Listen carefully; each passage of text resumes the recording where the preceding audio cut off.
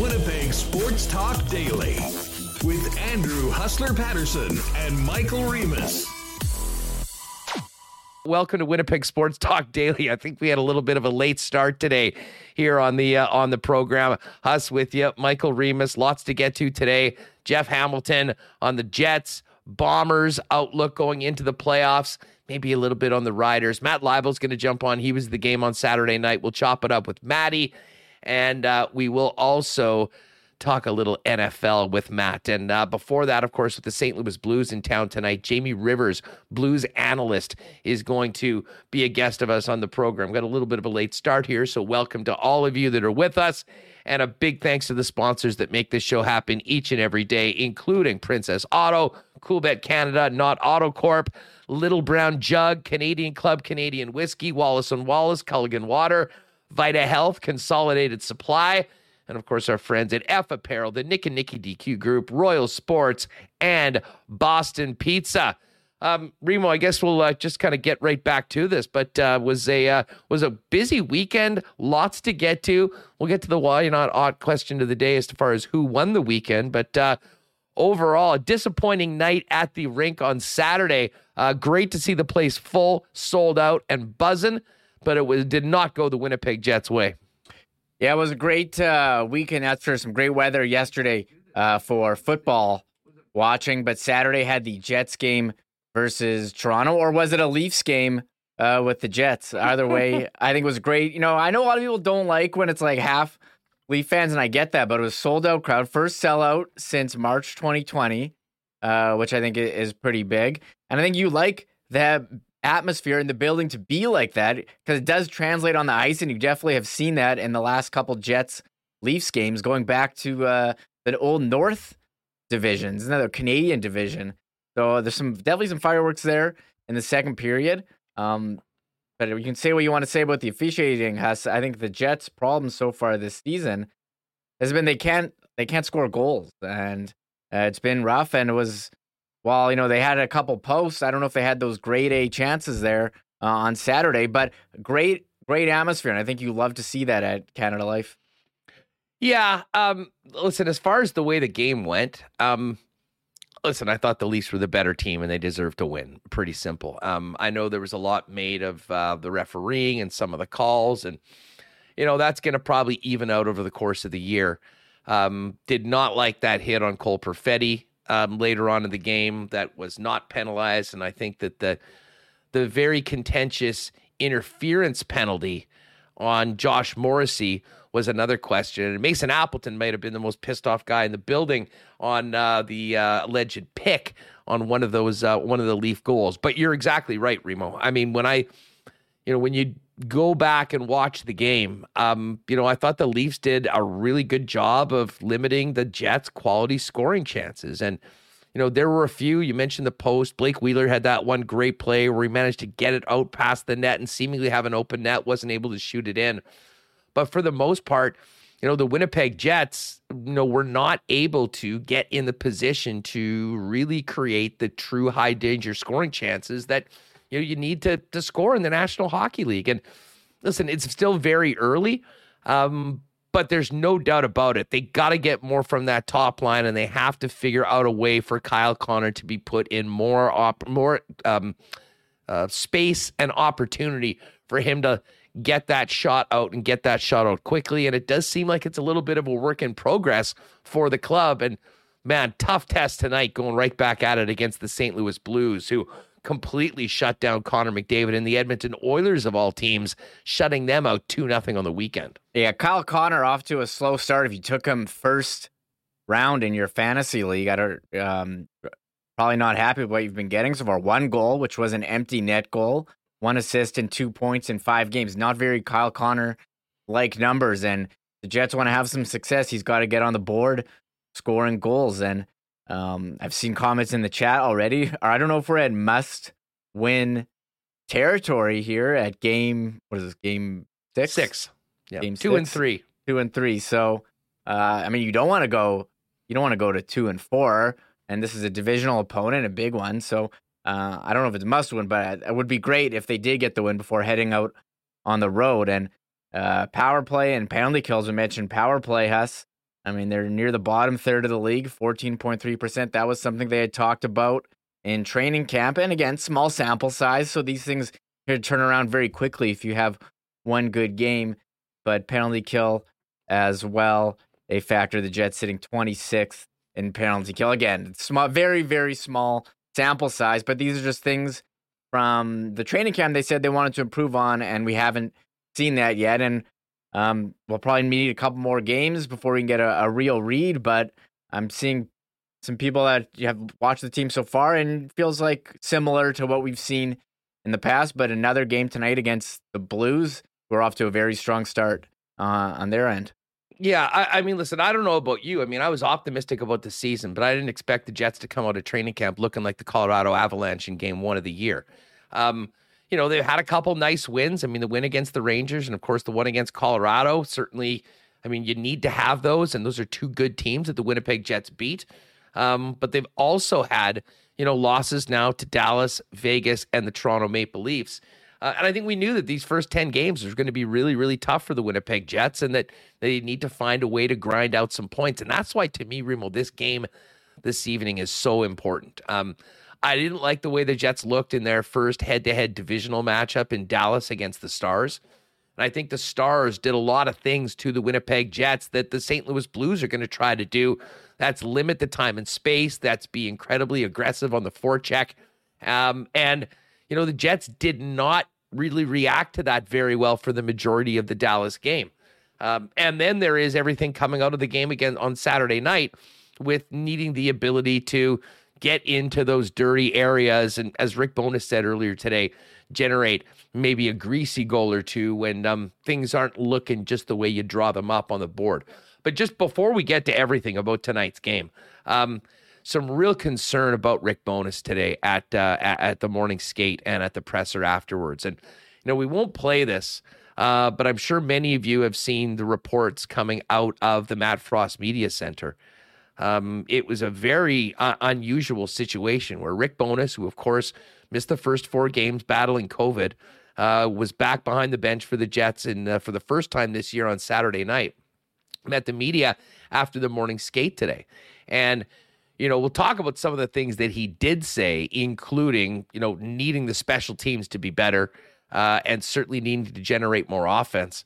But I think everyone right now holding their breath and a little bit concerned for the new head coach of the Winnipeg Jets, because Remo, as he was replying to one of the questions of the media, he had to pause.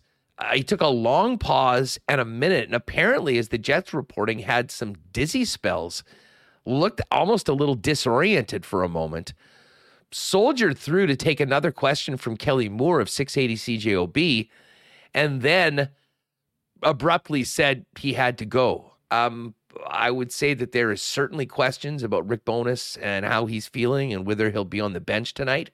And considering what he's been through to start the season, I think whether you're, a Winnipeg Jet fan, you're a member of the media, someone around the organization, everyone just sending positive thoughts and vibes Rick Bowness's way, because considering what he has had to deal with over the last little bit, it seems like he's maybe not completely through it.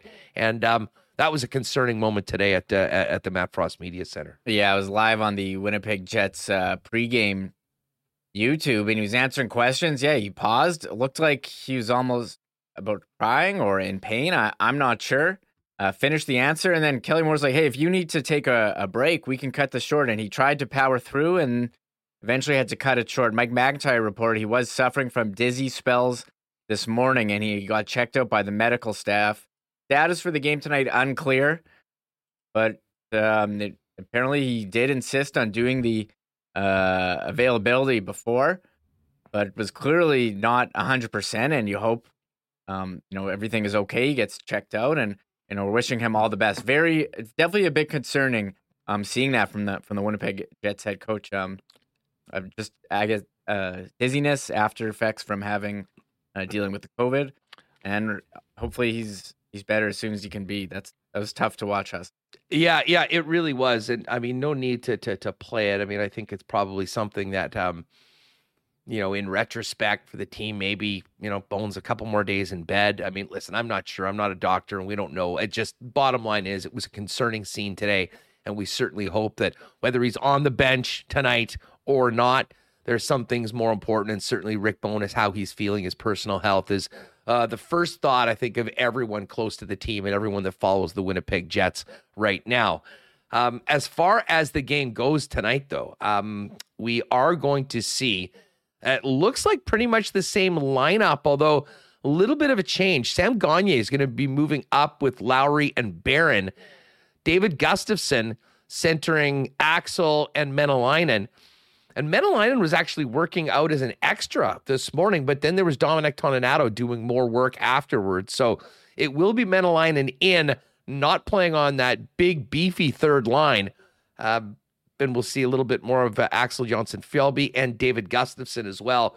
But let's face it, when we look at this game tonight, if the Winnipeg Jets are going to get the result that they want, we're looking straight at those top two lines. Scheifele, Connor, Mason Appleton right now filling the spot of Nikolai Ehlers, who we hope to be back later this week, and Perfetti, Dubois, and Wheeler.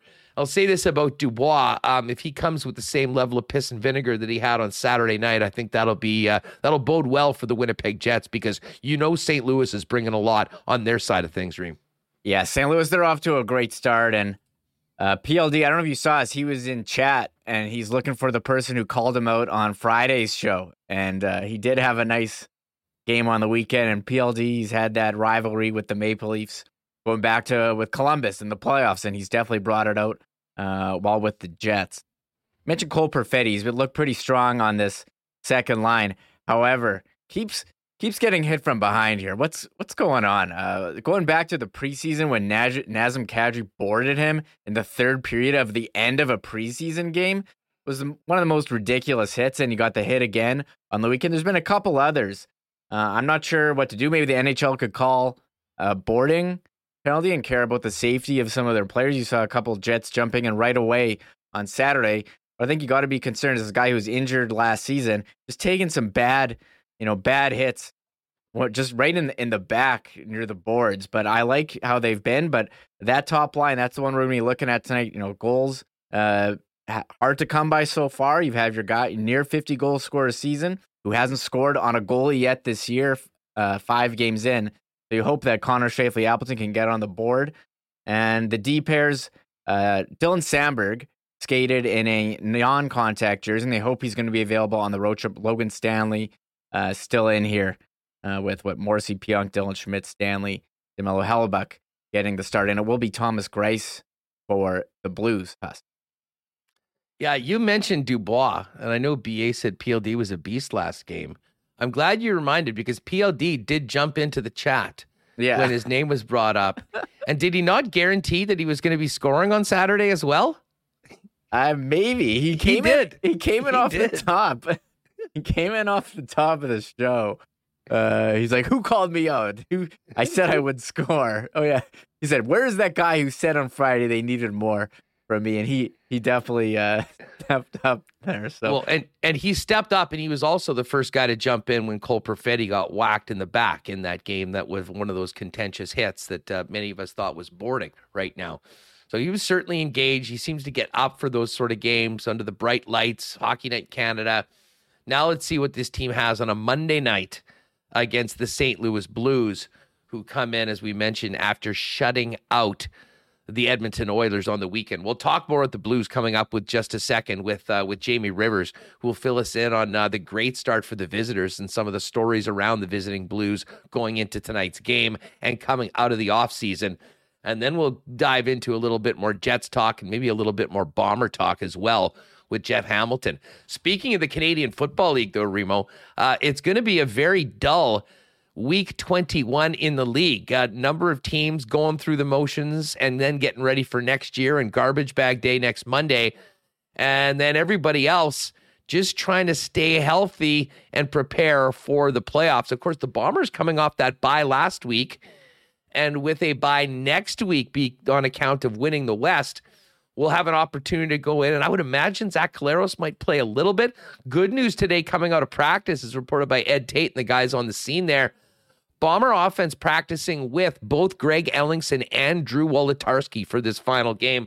You'd love to see Ellingson get some reps and get some game action in the regular season, because he will be a guy that they're going to want to count on in that West Final, whether they're playing against Calgary or BC.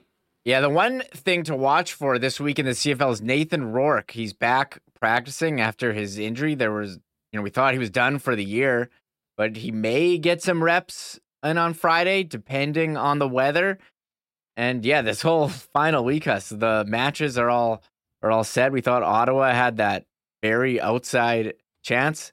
I don't know if you saw Hamilton's game-winning field goal on Friday against Ottawa. Did it happen? I really wasn't sure what happened, because Hamilton was on the final drive and TSN cut away, and I was watching TV and just had it on mute, and I really had no idea what happened. I thought maybe it was a tie and they just ended the game. I don't think I've ever seen that, cutting away. I know they're overlapping, but you're about to kick the game-winning field goal and you just cut away.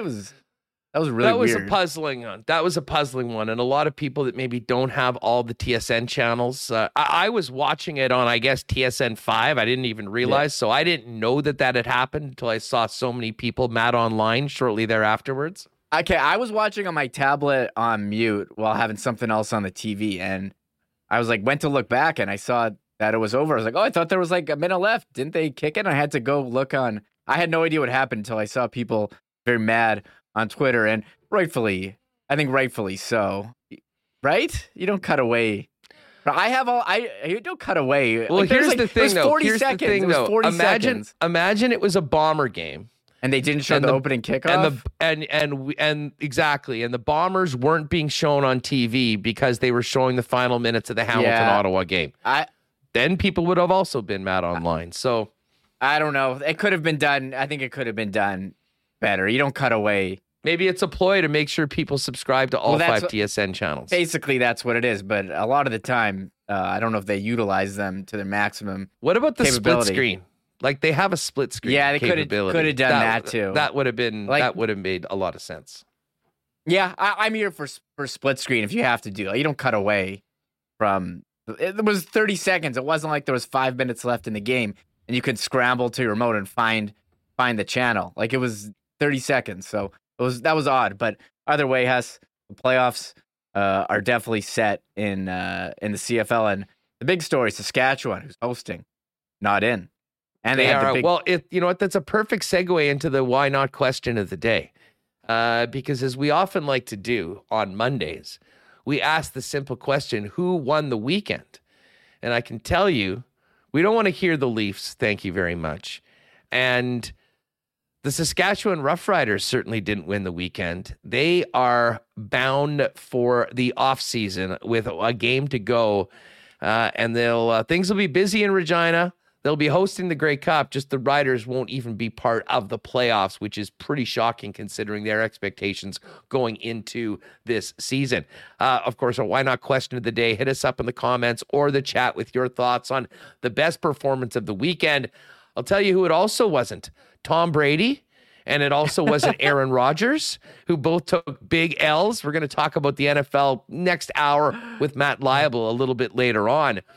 But let me throw out a team that did win the weekend and continues to win, and that's the Manitoba Moose, Remo. I know we've been spending a lot of time focusing on everything happening with the Winnipeg Jets, but quite quietly, after a bit of a third-period collapse in the home opener, the Manitoba Moose have rattled off 4 in a row. They've got 9 of 10 in the first week, and that, I believe, is the first time that they have done that before right out of the gate.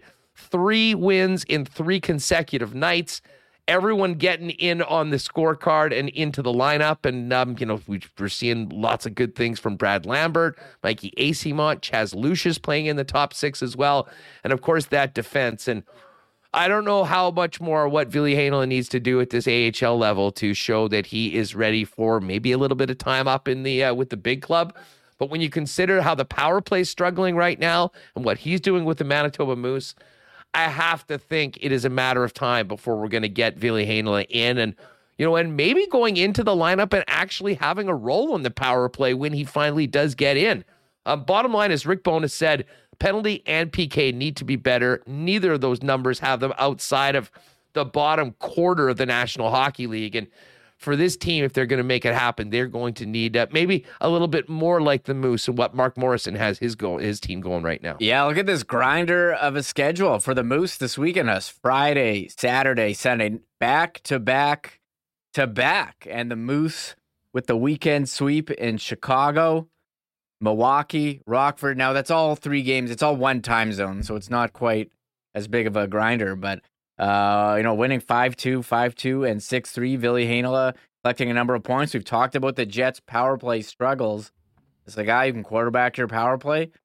Maybe give him a look, although it sounds like Dylan Sandberg will be okay, but I think it might be sooner than later for him, as he's definitely making it back. And shout out to Jansen Harkins, who's having a bit of a hot streak here too, on the top line there with the Manitoba Moose. Hark I think has goals in 4 straight, if I'm not mistaken, since he got into the lineup. And hey, listen, Toninato got the first call up, and he was the last guy down. So at forward, I would presume that Toninato and Harkins are the guys that they'll lean on. But and we're seeing some of the young players, I think, move more and more into the mix, that at some point this season they could be options. And obviously the conversation that never ends around here on what's happening with the Winnipeg Jets blue line. Ville Heinola, monster weekend.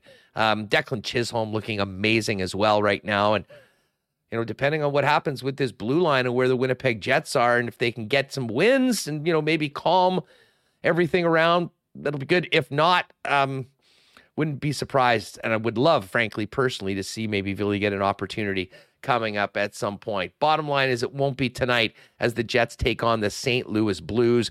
And we're going to get to the latest on the Blues in just a minute with Jamie Rivers. Before we do that, I got to give a big shout out to our friends at Consolidated Supply.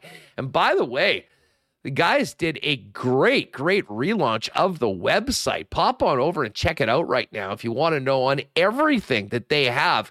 But Consolidated Supply, over at 1395 Niagara Road East, your first choice for irrigation, lawn issues, as well as golf, lawn, garden to golf. They've got the highest quality products and exceptional customer service.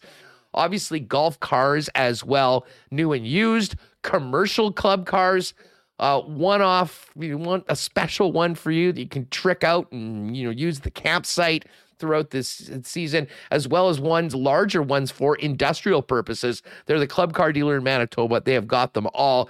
Hot tubs, outdoor kitchens. They also handle small engine parts as well. So listen, I've got a lot going on over Consolidated Supply. Give Spicy and Joe a call right now on what they can do for you. And you can find out more online, again, at their new website, which has just been relaunched at cte.ca. I'm going to give a big shout out to our friends at Vita Health Fresh Market as well, who've got great prices on natural organic supplements, beauty products, and groceries, and Winnipeg's largest assortment of local products too. And with the kids back in school and viruses popping around, great immunity products like vitamin C and D for the whole family, and great school-friendly snacks and lunch items for the kiddos. And hey, for those of you that are on the run, also you can stop off at any of the 7 Vita Healths and get great, delicious, and healthy salads, soup, sandwiches from the grab-and-go deli and more. Vita Health Fresh Market, empowering people to lead healthy lives with 7 Winnipeg locations, including the newest store in Linden Ridge, and online at myvita.ca. And hey, our friends at Wallace & Wallace want to remind you not to forget your garage door as you're working through your home winterization list. Summer rain, dirt, and dust can stain your door, so a quick pressure wash or hose down with a mild soap or detergent will not only brighten up your home's curb appeal, but also protect the life of your door. And if it isn't closing properly, be sure to check that your photo eye isn't blocked, dirty, or misaligned. If it's noisy, be sure to lubricate your rollers and hinges with a high-quality lithium or silicone-based grease. Don't use WD-40 as it can cause problems as temperature drops, and don't lubricate nylon rollers. Hey, and you can also call Wallace & Wallace and take advantage of their winter maintenance program.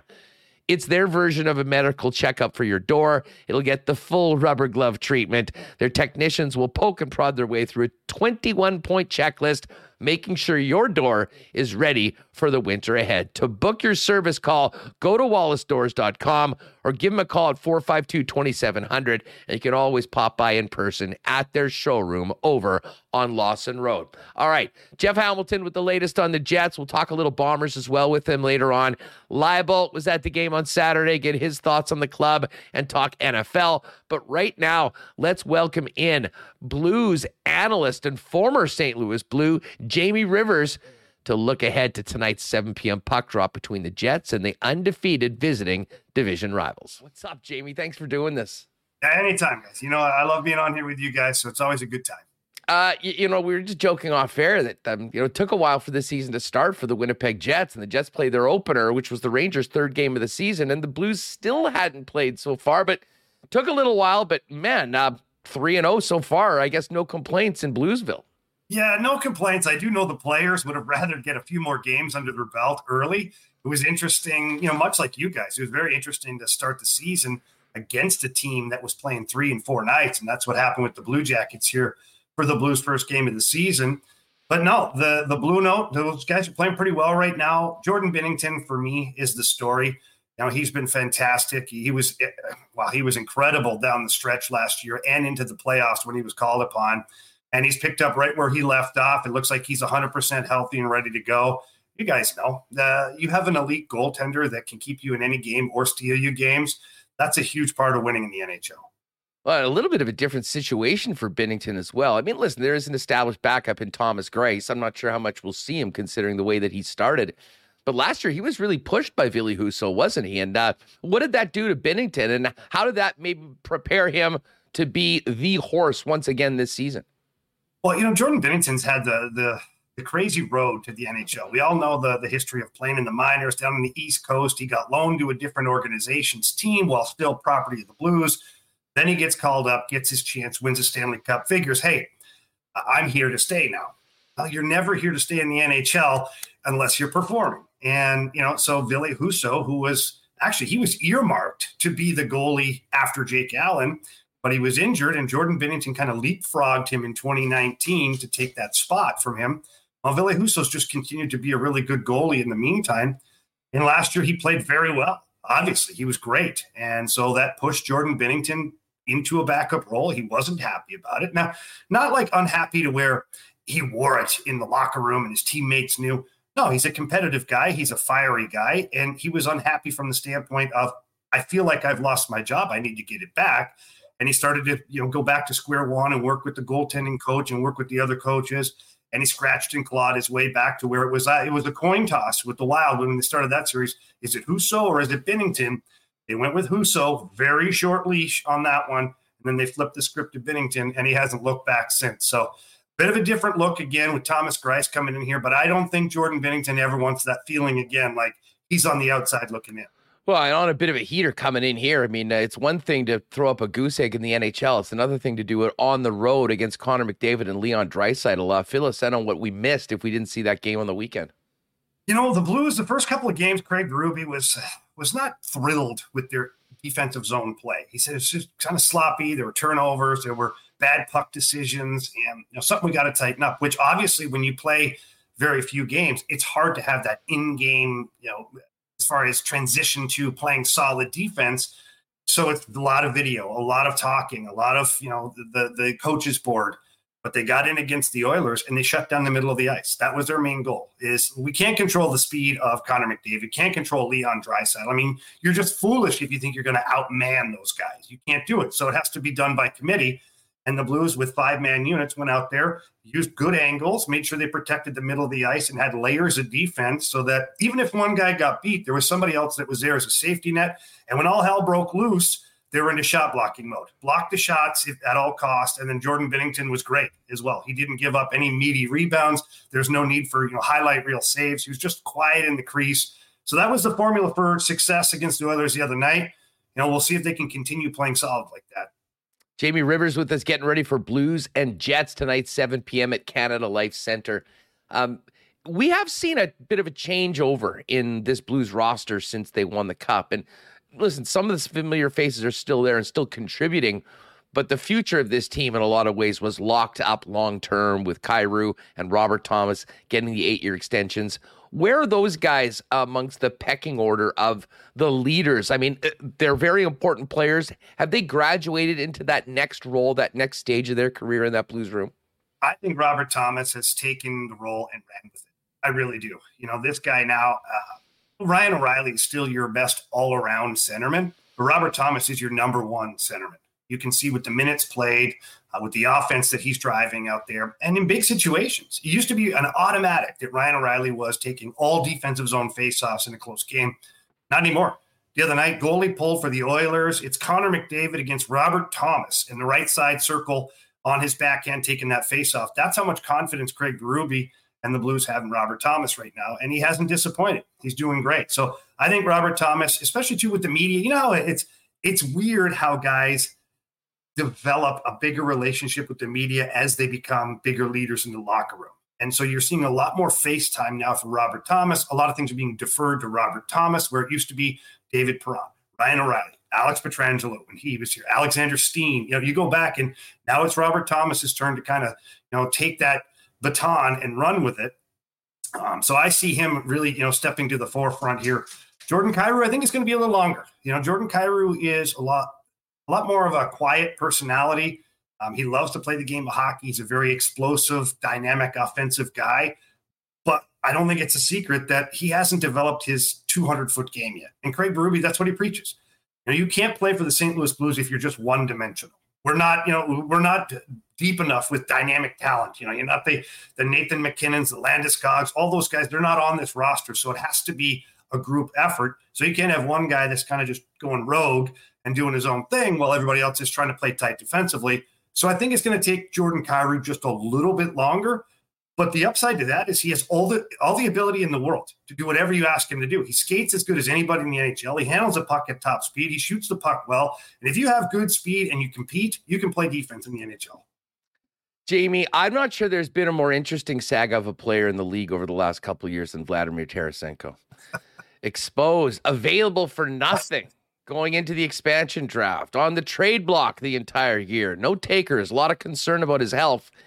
Has a monster season last year, and now, as a pending UFA, pretty tidy start to the season with 2 points a game, and they're at the top of the Blues scoring list. I mean, I can't imagine the conversations you've had both on the broadcast, on ESPN in St. Louis over the last couple of years, but fill us in, people maybe that have been afar that haven't been paying attention to it. The roller coaster of Tarasenko's last couple of years with the Blues, where he's at in his future potentially. Like, is there a future beyond this season in St. Louis the way he's playing?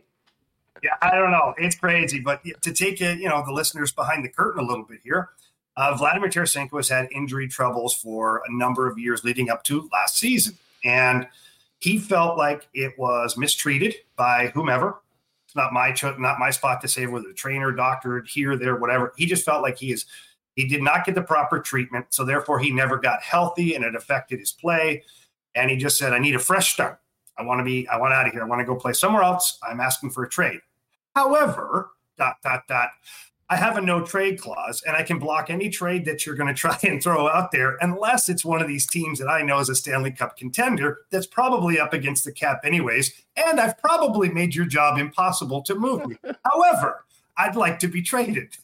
And so that was the dilemma that Doug Armstrong had, is he had a very talented, dynamic hockey player, but he really didn't have anywhere to move him. Not because there were certain teams that didn't want him. They couldn't fit him onto the salary cap. So everybody got to training camp last year and said, hey, guess what? We got to play nice. And Army basically said, if you want out of here so bad, make it so my phone doesn't stop ringing. Play that good that I have to start answering the phone on a daily basis for people that want to trade for you with legitimate trade offers. Well, whether that happened or not, I don't know. At one point, it felt like Vladimir Tarasenko alluded to the fact that he kind of rescinded his trade request, although not 100% clear. What is 100% clear is that he went out and dominated all season long. Played a really good season for the St. Louis Blues. First time over 80 points for him. He was competing in all areas of the ice. He was a difference maker. And I think he found a tremendous chemistry with Robert Thomas. And you add in Pavel Buchnevich over on the left side. They've had great success. But I think the key is Robert Thomas. He's got an elite player, an elite passer that thinks the game at the same level as him.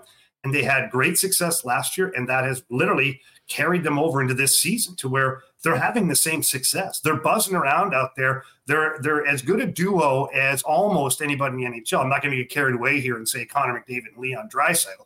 However, I do put those two guys in the top 5 of duos in the NHL, and that speaks volumes as to how they're playing. So what the future looks like, I have no idea. You know, Vladimir Tarasenko is at well over 2 points a game right now.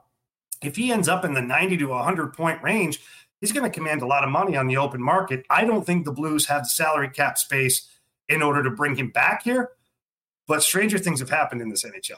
Well, there's no doubt about that. And like, I think I'm sort of with you. I think he played so well. He made himself almost took himself off the trade market with what the Blues were trying to do last year. And, you know, for Doug Armstrong, who, you know, has Ryan O'Reilly as well as a pending unrestricted free agent at the end of this season.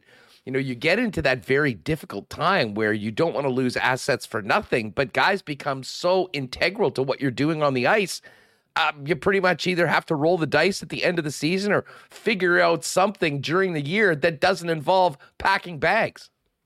Yeah, so the Blues are in a tough spot here. Obviously, they've got Vladimir Tarasenko and Ryan O'Reilly, both unrestricted free agents next year. You literally almost have to pick one or the other. Now, from a culture standpoint of what you've built your team around here in the last couple of years, it would seem like Ryan O'Reilly is the automatic choice here. Plus, I don't think he's going to ask for as much on the open market as Vladimir Tarasenko. He currently makes 7.5. I think Ryan O'Reilly probably has to take a little bit of a haircut in his next deal. Whereas Vladimir Tarasenko, he might want to stay at the $7 to $8 million range. So that might make the choice a little easier for the Blues. I'm actually a little surprised that Ryan O'Reilly hasn't been extended already. You know, Doug Armstrong's got a way of doing things around here. And quite honestly, it scares me a little bit because you had Alex Pietrangelo, who coming off a Stanley Cup championship at the time, one of the top 5 defensemen in the NHL, and just let him walk. You thought for sure this is a marriage that's going to be forever. Alex Pietrangelo retire as St. Louis Blue. Well, not the case, at least not right now anyways. David Perron, kind of the same thing. Now, David Perron kept finding his way back to St. Louis. Every time they trade him, he just kept coming back. He loves it here so much. So you figure, okay, this is a match made in heaven. He's going to stick around. He wants to be here. His kids started school and hockey here. Well, not the case. It turns out that ultimately there was no deal to be had. Doug Armstrong walks away from the player. The player goes and signs in Detroit. So when you think it's an automatic, it's not around here. So when I think of Ryan O'Reilly, I think it's an automatic. I almost get more nervous than anything because I feel like every other time I felt this way, it hasn't worked out to where the player has stayed. So I still hope that cooler heads prevail. I still hope that both sides find somewhere in the middle where they can have a 2 or 3 year marriage beyond this season, because I think Ryan O'Reilly is a massive part of this organization. Jamie, speaking of the blue line, how's it looked so far? You know, they certainly, got over Alex Pietrangelo, but it's a very different blue line. I mean, you don't have a guy playing 31, 32 minutes a night. How they've been so far, and who's Berube leaning on the most? Well, it started out a couple of years ago where Doug Armstrong said, Colton Parayko's now the alpha dog. That is a direct quote from him. And Colton Parayko, since that point, he's kind of struggled to find a partner. He had Jay Bouwmeester, and then we all know what happened with Jay Bouwmeester. He had the unfortunate heart incident in Anaheim, and he had to retire and whatnot. Well, they've been trying to fill that void ever since to get Colton Parayko back to that shutdown defenseman that they know he can be. Well, they finally got Nick Leddy last year at the trade deadline, and Nick Leddy, he checks all the boxes when it comes to a guy that plays well with Colton Parayko. So that duo has been very, very good so far this season. And for me, though, the best defenseman all around has been Justin Falk. This guy has been a machine 2 years in a row now where he's played very, very well for the Blues. And it was tough his first year. Alex Pietrangelo was still here, kind of an awkward situation. He was playing either third pair right side D or top 4 left-handed side as a right-handed shot. He didn't have a spot per se. Well, as soon as he had a spot, he's taking the ball and run with it. And he's great. He's their best overall defenseman. He plays solid defensively, blocks shots. He's physical. He jumps up into play. Heck, he's already got 3 goals so far this year. He's been outstanding. And then Torrey Krug to round out the top 4.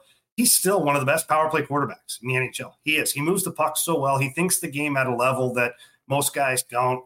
And the Blues power play, it's a direct reflection of how good Torrey Krug is. The last 2 seasons, they've been in the top 5 and in the top 3 last year. And right now, they're still clicking at a pretty good pace. So The Blues top four, I would put them up against most teams in the NHL. Their bottom two, well, that's what you want. You got a couple of big bruisers. You got Nico Mikkola and Robert Bortuzzo, some sandpaper there. The big boy, Mikkola, he had 8 hits against the Oilers the other night, and he's playing nasty and making it tough on the opposition. So, overall, 1 through 6, I'm really happy with this team.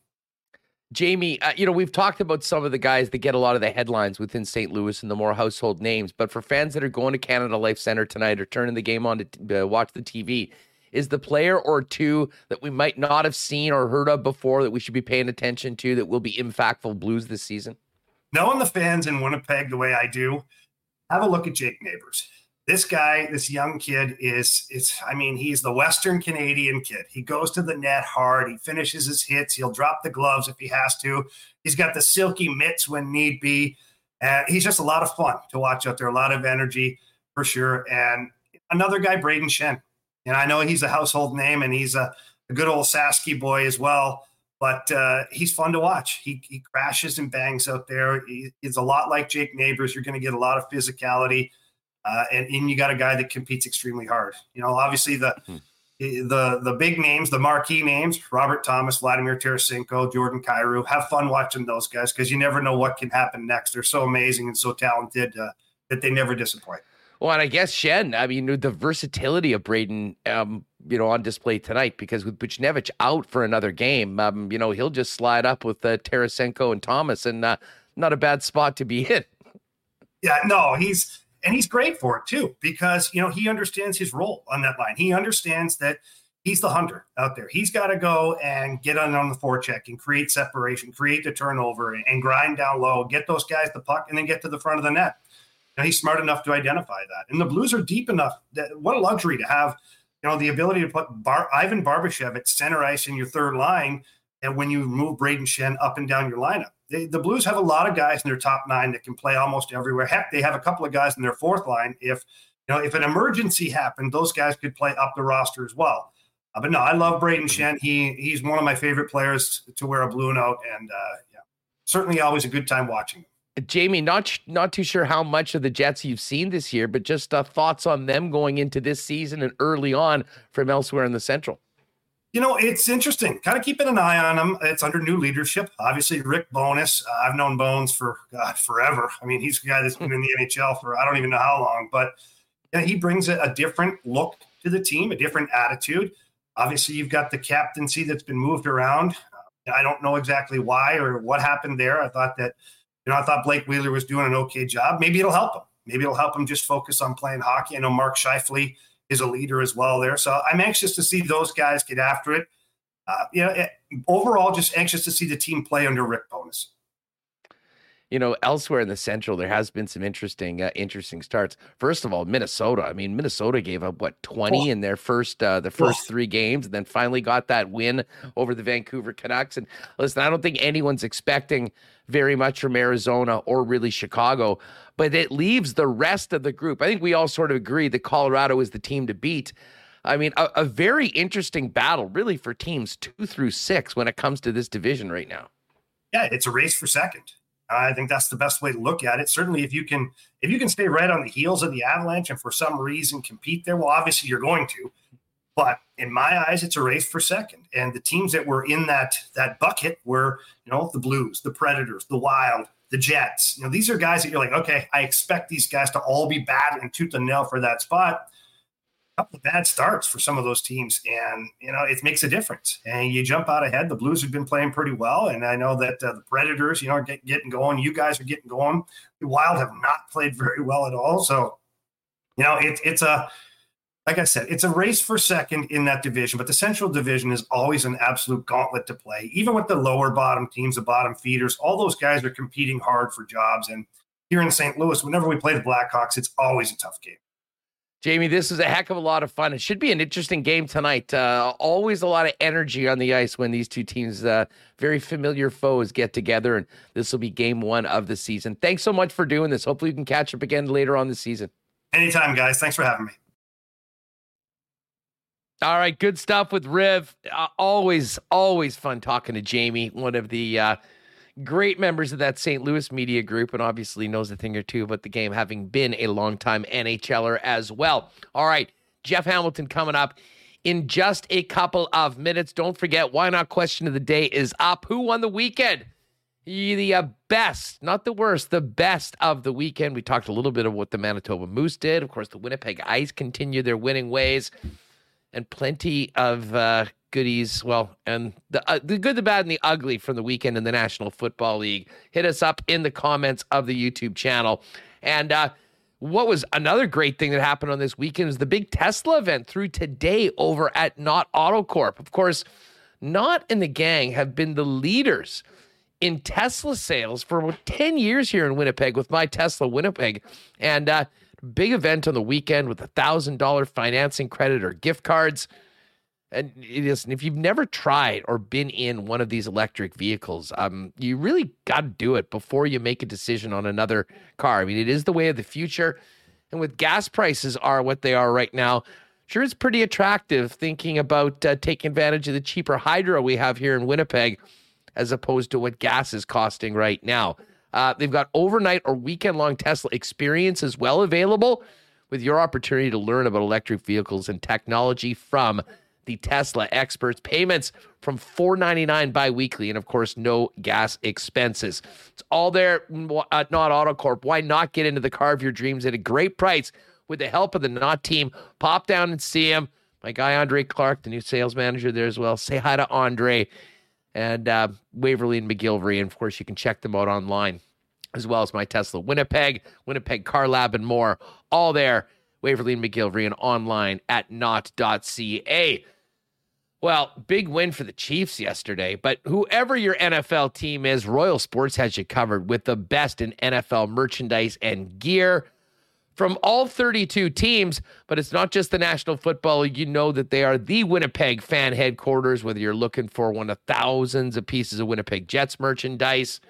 Of course, the Bomber gears. We get ready for the playoffs, and they look for a three-peat. We've also got the best selection, maybe from Vancouver to Toronto, of Canada soccer gear as we get ready for Canada to play in the World Cup. Hard to believe that that is less than 1 month away right now.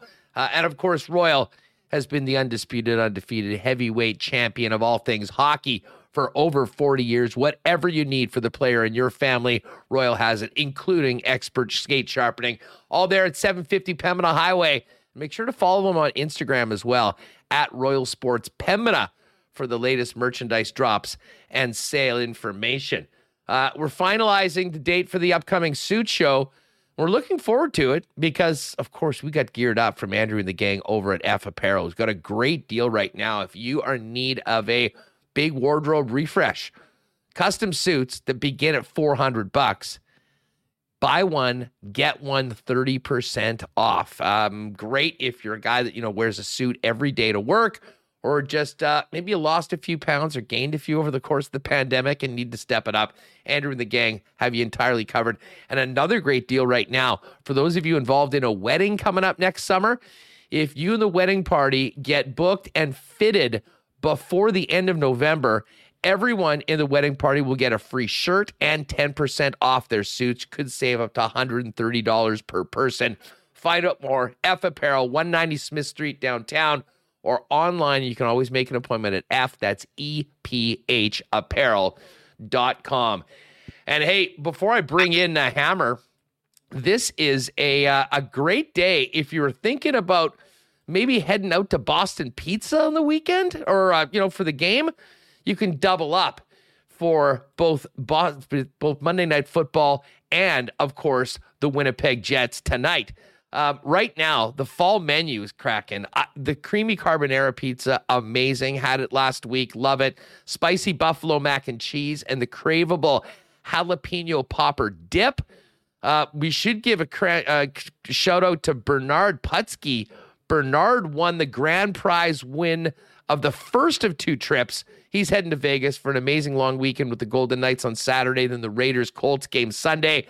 And when you watch the NFL at Boston Pizza, chow down on pizza flights, get an ice cold bud for $5, and you can enter to win the second grand prize for an NFL NHL weekend on New Year's Eve, featuring the Raiders and 49ers and the Golden Knights and Blues on New Year's Eve. Watch every game at Boston Pizza. And, of course, for Jets fans as well, you can spin the prize wheel and be entered to win a VIP night out for 4 at the game, including lower bowl tickets and a dinner for 4 at BP City Place.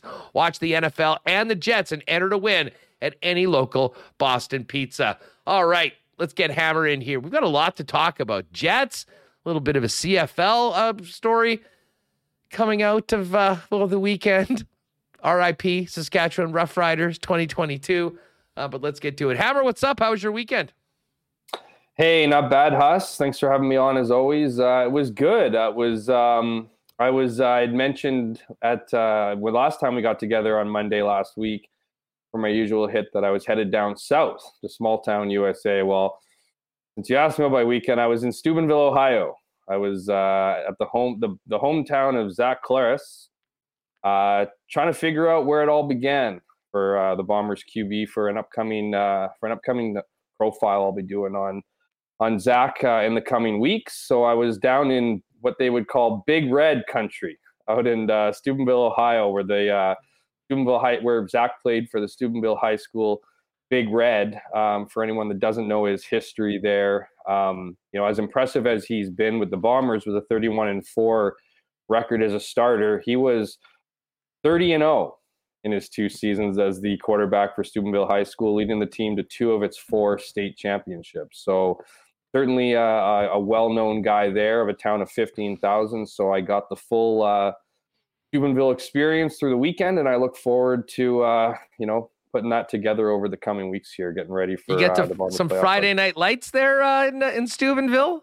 I did. I went to Friday night lights with the whole band and everything. It really is very much like out of the movies or out of the TV shows, the whole town bleeds red, Big Red, that is. And, it was certainly an experience. So to be able to steal some time with some of Zach's former teammates, and still friends, to talk to family, to talk to teachers, to talk to coaches, anybody really, was a great experience. And as I said, I look forward to putting that piece together for the readers. Well, that'll be perfect. And hopefully Zach has a couple more wins up his sleeve and a 3rd championship for the Winnipeg Blue Bombers. Listen, I want to get to the Jets, but while you mentioned football, the Riders are done. You had some great tweets on the weekend talking about what's happened to Saskatchewan. Yeah. Listen, I'm surprised. I didn't think that they would be this bad this year, especially after the start that they had. But it has just been, been like a slow swirl around the bowl before officially being flushed out on the weekend.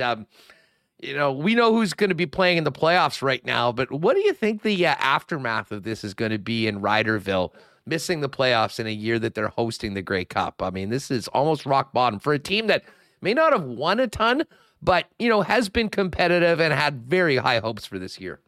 Well, that's it, right? I mean, leading into this season under, head coach Craig Dickinson, general manager Jeremy O'Day, the records were there, right? I mean, they were competitive. Of course, the Bombers bounced them from the playoffs the last 2 seasons. They still had the win-loss record. They still had something to be proud of after those seasons. This year was really, ever since the Garrett Marino hit, and ensuing fallout, it's just been, as you so eloquently put it, swirling the bowl to a final flush, which was this weekend, and a loss to Calgary. And of course, Hamilton winning this week, and somehow coming from seemingly out of it months ago to very much in it and a shot at the Grey Cup.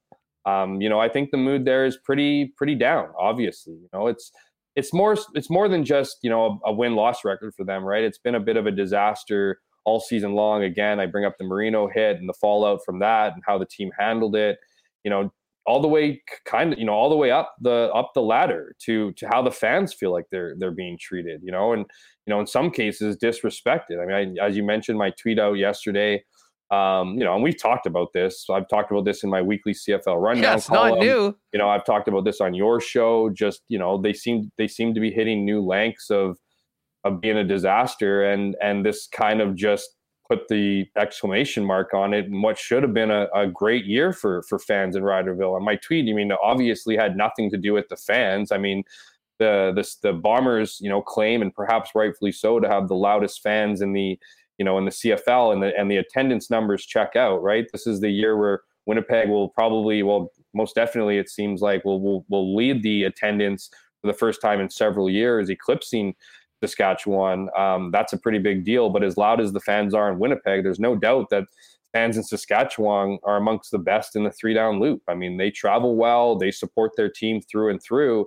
And judging by my, messages, my, whether it was replies to the tweet, or whether it was, people sliding into my DMs and sharing their feelings about the season, and that includes current and former employees, telling me I'm bang on, that this is, this is an organization that is, has taken their fan base for granted for too long, that, it's been mostly about the product, and feel good for having kind of a team complex. That's certainly the case. And, my tweet seemed to work, because President and CEO Craig Reynolds called me as I got onto the plane leaving Pittsburgh Airport. So we had How was that convo? We had a conversation for about 10, 15 minutes. It wasn't 140 characters. It was about 10 minutes long. I voiced some of the concerns that I'd been hearing, some of the concerns I've lived first experience, and we've agreed to talk at Grey Cup this year. And really, we'll see, talk is cheap. I said that essentially. I mean, we can talk about it all day long, but, it looks like he's willing to chat and move in the right direction. And I think he has to. I mean, this has been a situation where the bottom line's being affected, and we all know how important the bottom line is to the CFL, and particularly the Riders. So I see better days ahead, but that tweet of mine was more encompassing of, an organization that should be the leaders in everything. That's the thing. That was probably the biggest takeaway from our conversation, is that the Rough Riders are the flagship organization of this. They absolutely are. They were. Well, yeah, they were, but they bump everybody else's, eyeballs when it comes to TV numbers. There's a reason why they're the team that they send out east for the Atlantic Showdown, because they know they're going to get, they know they're going to fill the stands with Rough Rider fans.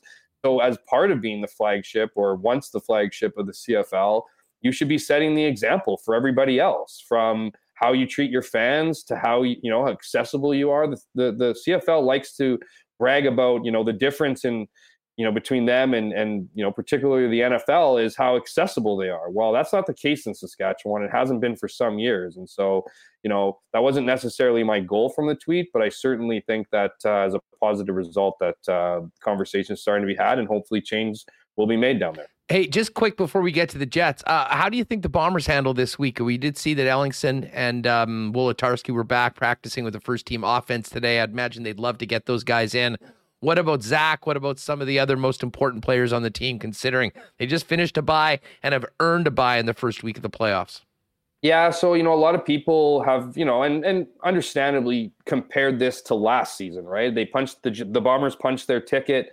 They clinched the West, so punched their ticket to the West Final, a month before the playoffs began, much like they did this season. And so I understand the comparison between this year and last year, but there is a bit of a difference. This year was, they had the bye week, of course, through the West Final, but they're playing the last week of the regular season. Last year, their bye week was at the end of the regular season, and they also had the bye week through the West Final. So they had 2 weeks off. In this case, they'll have 1 week off between games, assuming that guys like Zach Claros or other players get action this week.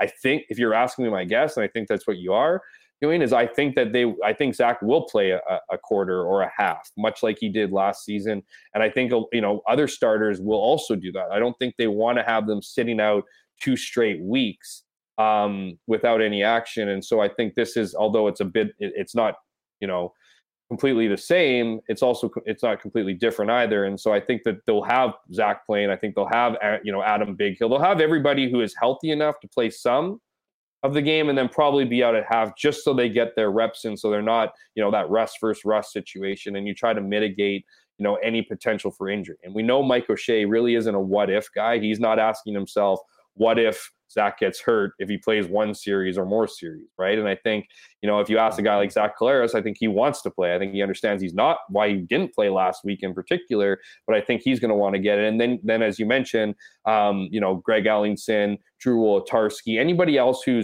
hasn't got in for the last few weeks, Jackson Jeffcoat included, you want to get back and feel good. I mean, I know you want to save your healthiest for the playoffs. You want to make sure that you're, at full health. But if those guys are feeling like they can play, and it sounds like they are, that now they're back at practice, that being Drew Wolodarski and Greg Ellingson specifically, it only makes sense that you would test it in this game so that you feel that confidence heading into the playoffs, and you're not feeling a bit tentative. Because even guys like Brandon Alexander, who missed, months with his knee injury, there was a little bit of a, evolution on him getting back into the game. Like it took him a couple plays, took him a couple series to feel good. You'd rather that, couple of plays, couple of series to be in a nothing regular season game than those couple series be in a playoff game. And maybe you can't play, or maybe you get injured. So I think that's what they're going to do. And the rest of the people who are banged up or hurt are going to sit out. Not everyone's going to play. They're going to give opportunity to depth players like they did last week. Not this past week, the week before against BC, and get those valuable reps for in the event somebody gets, injured. You don't have a guy who hasn't seen live bullets, or at least has more reps in those games if he does have to fill in. All right, Hammer, let's get to the Jets. A big game tonight in the division at home against the St. Louis Blues, coming off that disappointing loss to the Leafs on Saturday night. Teams 2 and 3. Listen, before we talk about this game tonight, the upcoming week, and get your thoughts on the first 5 games, were you at the rink this morning or no? I wasn't at the rink this morning, no. So, we sort of described it at the beginning, but I don't want to kind of get into a big conversation about the lines and the power play and everything without just mentioning the concern about Rick Bowness. That was, you've been in a ton of those, a ton of press conferences before, and it was pretty clear that, Rick, whether it was just a very isolated episode, was dealing with something. And I think the first thing we should mention that I think anyone, whether you're a fan of the team, whether you're covering the team, whether you're around it, everyone, I think, legitimately concerned and hoping for the best for Rick Bowness, who, from all accounts, had a really rough ride over the course of a week with COVID. And I think if we saw anything out of that today, when he was in a little bit of distress, is going through the motions in front of the microphone, that it wouldn't surprise me at all if he wasn't behind the bench right now. And first things first, he's got to get right personally and healthy.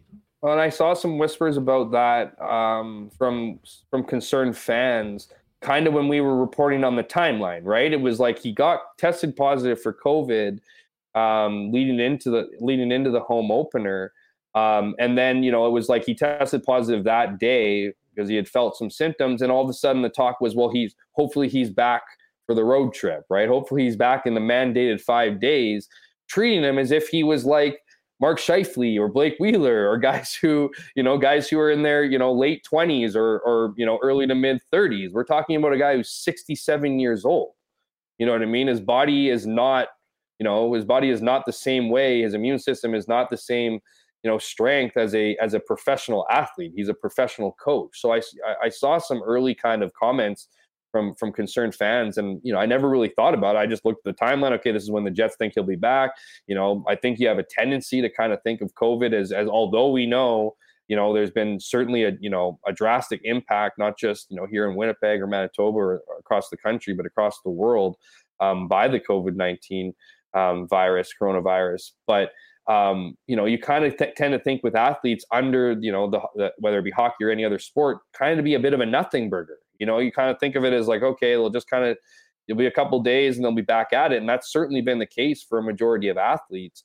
I don't know if it's clearly not the same case for a 67-year-old head coach. So I share the same concern as you and others out there for him. And I think it's only smart that he does what's best for him, that he recognized, because, I didn't watch the thing, but I was talking to some, the press conference, but I was talking to some colleagues, and, he didn't look good. Right. And he had to end things early. I'm not, this is a guy who I'm not going to say absolutely loves, talking to the media, but he doesn't hate it. So it wasn't like his excuse to get out of there or a hard question or anything. He was reeling from some of the effects. And I don't know about you, Huss. I've had COVID once.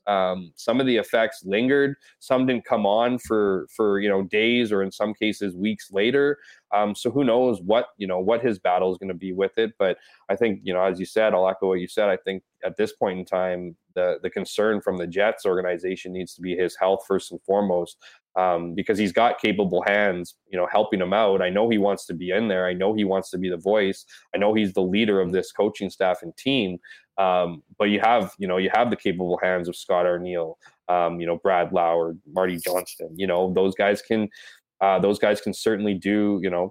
They can take on whatever absence Rick Bowness needs for him to get better, and obviously hope for a speedy recovery and a quick return to the bench. Yeah, it'll be certainly something we'll be paying close attention to as we get into tonight's game. Oh, and by the way, I'm jumping on with the OB guys tonight on the pregame show just after 5. If you want to join us for that, Sure. 2 and 3. Excuse me, 2 and 3. The home opener went very well. Last week, not so much, although they did get a win in Colorado, which I don't think many people had on. And New York, for that matter. Well, for sure. The New York game, hey, it was great to, get that win. And, they took advantage of a good spot for them on the schedule as opposed to New York. And those are going to happen on, in both ways. But as far as where this team is right now, I've said I'm going to, kind of reserve big blanket judgments for 10, 15, maybe 20 games. But I find this game is huge. You don't want to start off 2 and 4, going on the road for some more difficult games, although you do have one in Zona mixed in there. But it's hard to make too many things do just because we've seen one game with Rick Bowness on the bench, albeit everyone's pulling in the same direction as far as the coaching standpoint. Where are you at right now with the start and what we've seen so far through 5 games of the Winnipeg Jets? Because at times I think there's been some things that have looked good, but certainly over the course of the last week, going back to that Dallas game and really being the second best team on the ice, in my opinion, against the Leafs on Saturday night, you realize that, you can have great feelings and vibes around a team, but there is a long way for this team to go to be competing with the top echelon of clubs in the NHL. Absolutely. And I think it was a little bit like every season has that new sense of optimism, right? They have, it was a pretty grueling offseason for the fans, and, no real moves made, a lot of guys out the door, not a lot of guys coming back in, a very much a run it back kind of feeling to this season. And then you have people coming out writing about how they're going to make the playoffs. And you know what I mean? There was just this optimism brewing from, camaraderie and a nice, hangout in Banff. Like that's somehow going to fix what ails this team. And, when you think about it, there's a lot of moving parts with this club, despite it being a lot of the same faces. We all know about the change in systems. That's going to take time to adjust. It was growing pains was essentially the theme of training camp heading into the season, that, they were learning, and they were learning fast, and they seemed to be picking up on what Rick Bowness wanted them to play and the style in which they wanted them to play. But that wasn't going to happen in 3 weeks and a handful of preseason games, several of which did not have, if any of them, besides maybe the last one, had their full lineup in it. So there was always going to be growing pains. And the other part to it is they also had a culture change. They're trying to do a culture change, and they're trying to, have more voices in there. And so other guys have the burden of leadership. And so they're trying to figure that part out on the fly. And that's a lot to ask for from a team. And then there was the whole thing, and we've talked about this, like, I don't have the Jets making. If this is going to be successful, I think it's going to be a 2-year project for Rick Bowness, because we got to figure out if this team has the mental fortitude to actually do an aggressive style of hockey. It's great that you have a coach who can explain to you and answer questions better than Paul Maurice. I think that's been the biggest takeaway from this year and last season, at least when you talk to the players, is this coaching staff is a lot more, sit down, explain X's and O's. So if you have questions, they already have the answers kind of thing. I don't think the players got a lot of that with Paul Maurice, but the expectations were the same. Paul Maurice wanted this team to play an aggressive style of hockey. That wasn't different. This team just couldn't play an aggressive style of hockey. And when they didn't get the answers to the questions they had, they often reverted back to doing their own thing. And sometimes it worked in high scoring goals and it was exciting, but more often than not, it was brutal. It was just bad hockey. It was bad defensive structure. It was guys not knowing what to do. So I think the big question mark here is this team mentally strong enough to stick with that game? I think they're physically strong enough. I mean, all we hear about is that this is a good skating team and a talented team, so I don't think that's the problem. I wonder if they're mentally strong enough to stick to this while they're not getting the results. And so if you look at the 3-2 mark right now, not all that surprised. If anything, kind of surprised that they beat the Colorado Avalanche in Colorado and beat New York. Two very good teams. I think two teams that a lot of people have meeting possibly in the Stanley Cup this year. So those are definitely the positives to look at. But I think this is going to be a 500 looking team until that consistency comes into play. And will that consistency come at a point in the season early enough so that they can start getting on the right side of 500 to the point where they can punch their ticket to the playoffs? I think this team is a bubble team. I think this team will remain a bubble team. It's interesting that you mentioned you're sort of thinking 2 years, because in theory, I think in a normal situation, that would probably be very fair. You bring in a guy to come in, you try to get some of those changes, you hope that you build a lot, and maybe you make the playoffs in the first year, but you're looking to build that foundation, pour the concrete, if you will, and continue to move. This team doesn't have 2 years. Well, that's all they have with Mark Scheifele, potentially Pierre-Luc Dubois, Connor Hellebuck. And that's why, Jeff, I don't want to overreact too much to one game or the first 5 games of the season. But I'll tell you this, when we get to Christmas, when we get to 25 games in, past American Thanksgiving, and you're looking at where this team is right now, how it's shaping up in the Central Division, at a certain point, Kevin Cheveldayoff is going to be forced to make some decisions, whether you're re-signing guys, whether you're trading them. And I'll tell you what, if this season does not go the way that they and Jet fans hope, there will come a time before this year's trade deadline when you may have to make very significant decisions on some of the most important players on this hockey club, which makes the thought of working through this year and making it happen next year sort of not compute with the situation contract-wise within the club. Not to mention Rick Bowness as a 2-year deal.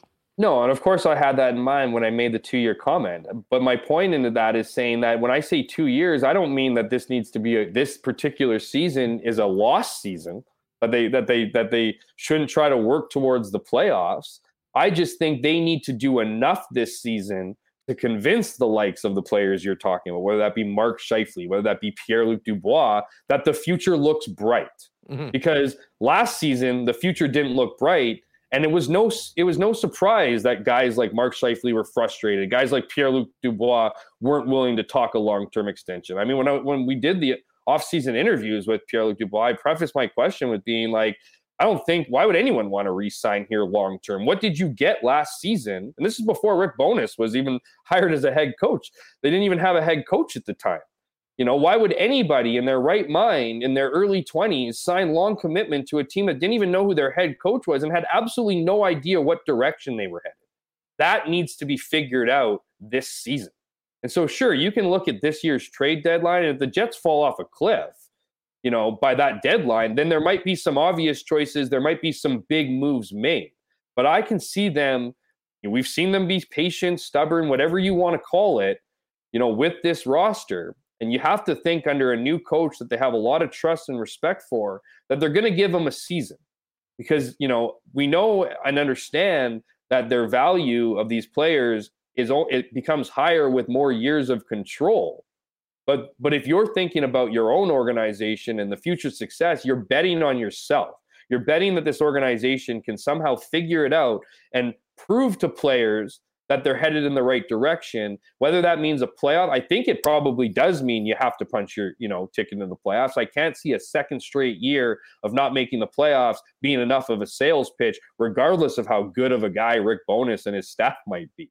So I think that there is a lot of pressure here, but that is not going to be, so that is, that tells me it's not going to be abandoned by the trade deadline, that they're going to, you know, give Rick an entire season to evaluate this team, see the players who fit within the system, hope, possibly even pray that there's some level of consistency this year, and you are one of the playoff teams that is able to compete, and then go to next year. So you look at the different milestones here coming up, whether it's this trade deadline, unless things fall off the rails or go off the rails, I don't think that they're going to make any moves. But if they aren't able to prove, and I think they're going to get their answer this offseason for one way or the other, particularly with players like Mark Scheifele and Pierre-Luc Dubois, then you start making the moves you never made last summer, this summer. So well, here's the thing, and shout out to Maul, who's back. I always enjoy Maul popping in the chat. What does he said? He said, "Oh, Huss, like some of those moves we should have made this offseason." Right. And well, listen, if you're talking about extending players, Dubois, you could. Scheifele, Hellebuck, none of those guys you can extend until that final year of the contract, so that's not there.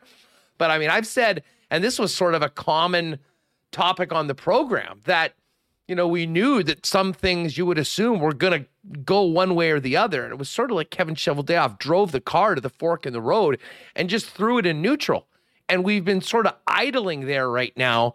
And that's Mark sort of you can sign to a contract extension though next season. So you know what I mean? You got one more year after this. Yeah, but you can't do it now. Not now. That's what I'm talking about next summer. You're going to know by next summer.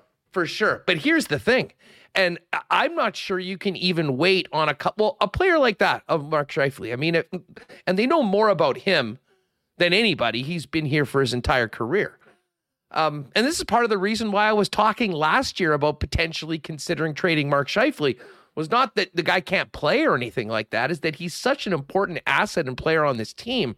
If you come to the point where you don't think that he is going to be the guy, and think about what that investment's going to cost all years on the other side of 31, which historically don't age as well as the ones coming out of guys in their ELCs.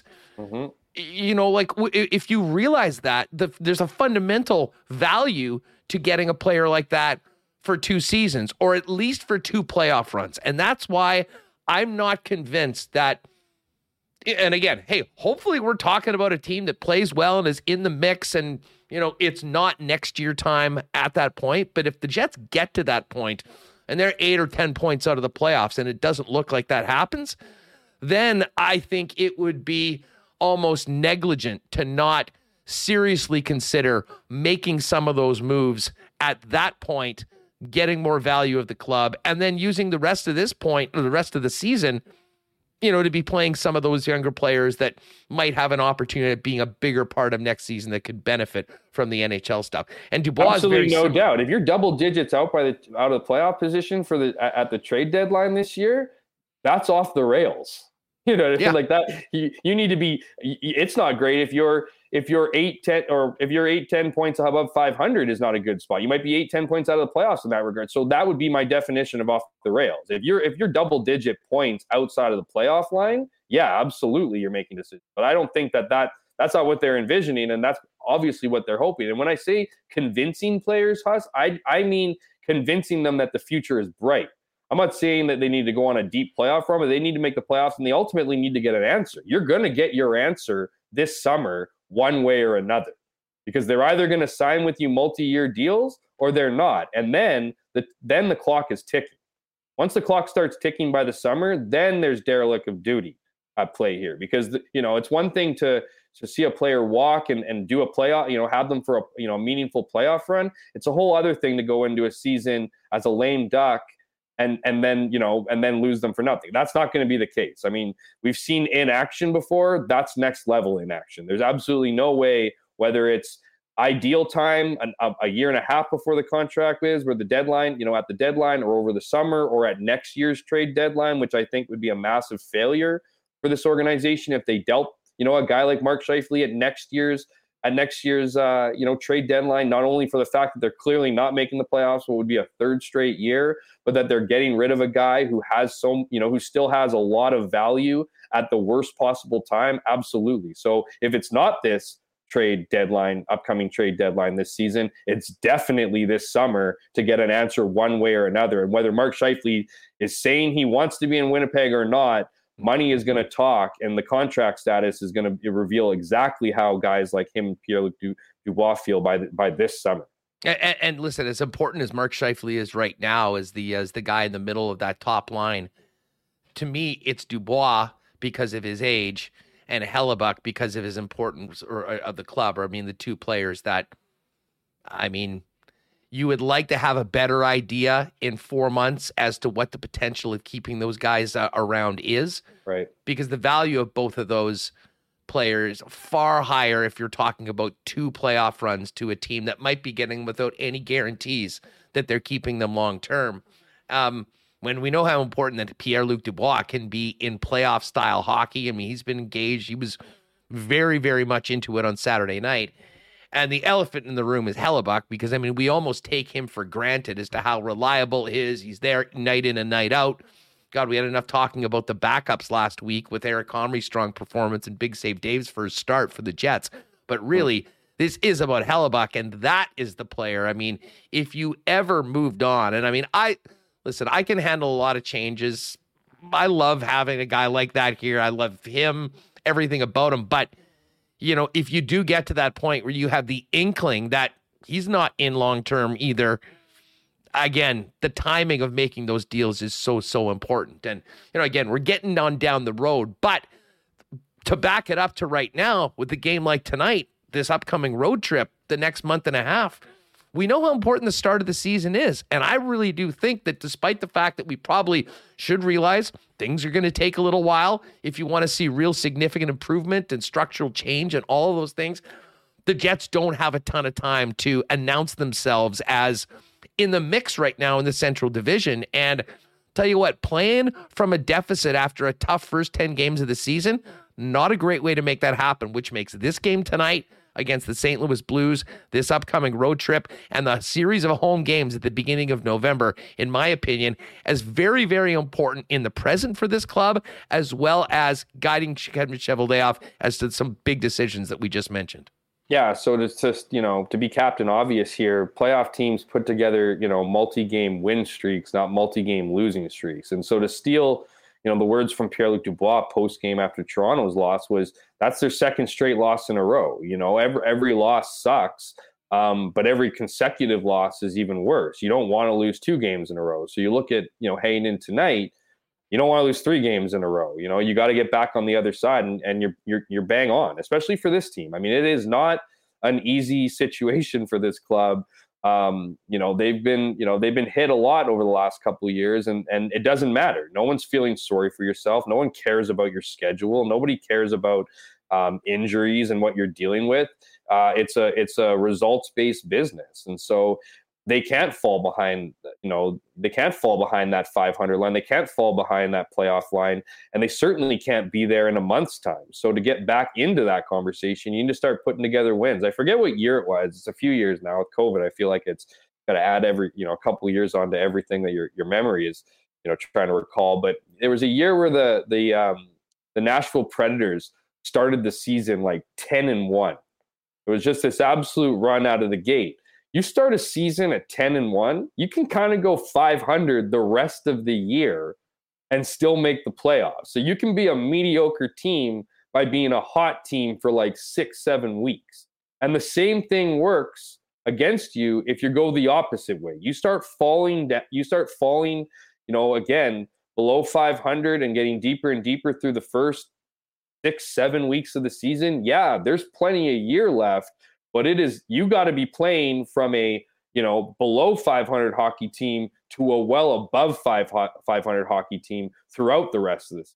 So as much as you're capable of taking the pressure off yourself with a great start, it works the same way if you have a horrible start. The pressure then becomes to build. And we know exactly what this team is like when they're faced with incredible pressure. They can't seem to get out of their own way. And I don't know if the bonus effect is going to be strong enough, at least this season, with how many moving parts they have and what we've already talked about, to go from a team that's playing sub-500 hockey to all of a sudden being a juggernaut who is playing well above that mark. So you're bang on. I mean, it's just game 6 here against against St. Louis is one way you could frame it, or it's a very important game to getting back on track and building win streaks. That's what this team hasn't done for the last couple of years, is put together win streaks. It's like, you know, they almost celebrate their wins too much and they almost feel their losses, you know, too heavy. They need to find that emotional balance. And whether, you know, improve systems, improve coaching is the ticket to that. I don't know. I guess we'll see. But it's certainly important hockey to be played right now under less than ideal circumstances when you consider, and those aren't excuses. Those are just realities of new systems, growing pains, and trying to figure out a locker room with the right, you know, leadership and culture. Well, you know, you make a bunch of great points, and I'll tell you what, the St. Louis Blues aren't going to be feeling sorry for anybody tonight when they come to town with that 3-0 record after shutting out the Edmonton Oilers. Hammer, this has been great. We'll look forward to some Bomber coverage from you coming up this week. And when are we going to see that feature on Zach? Bite your tongue. They're off this week. I'll be in LA. I'll be checking out Tempe, the first rink, and I'll be in Vegas for the weekend. So I'll be all hockey this week. Starting Wednesday.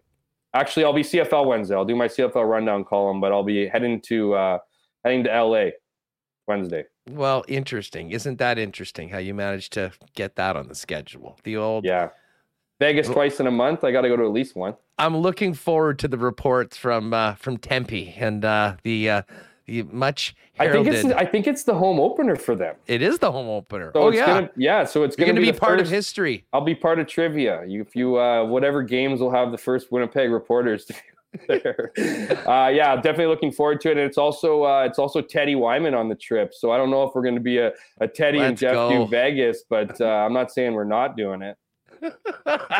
Well, look forward to it. Follow on Instagram as well as Twitter at Jeff K. Hamilton. Hammer, thanks for doing this, man. Yeah, thanks as always, Haas. Always great to be on, and shout out to the viewers and listeners, because I know you guys podcast like the rest of those kids out there. Good stuff. There's Jeff Hamilton again, 7:00 tonight. Actually, Leibl was at the game on Saturday, so we'll ask him what he thinks about where the Jets are at right now. We are going to get into some of the best and worst of the NFL weekend coming up. But hey, we mentioned the Bombers' final regular season game is Friday night against BC.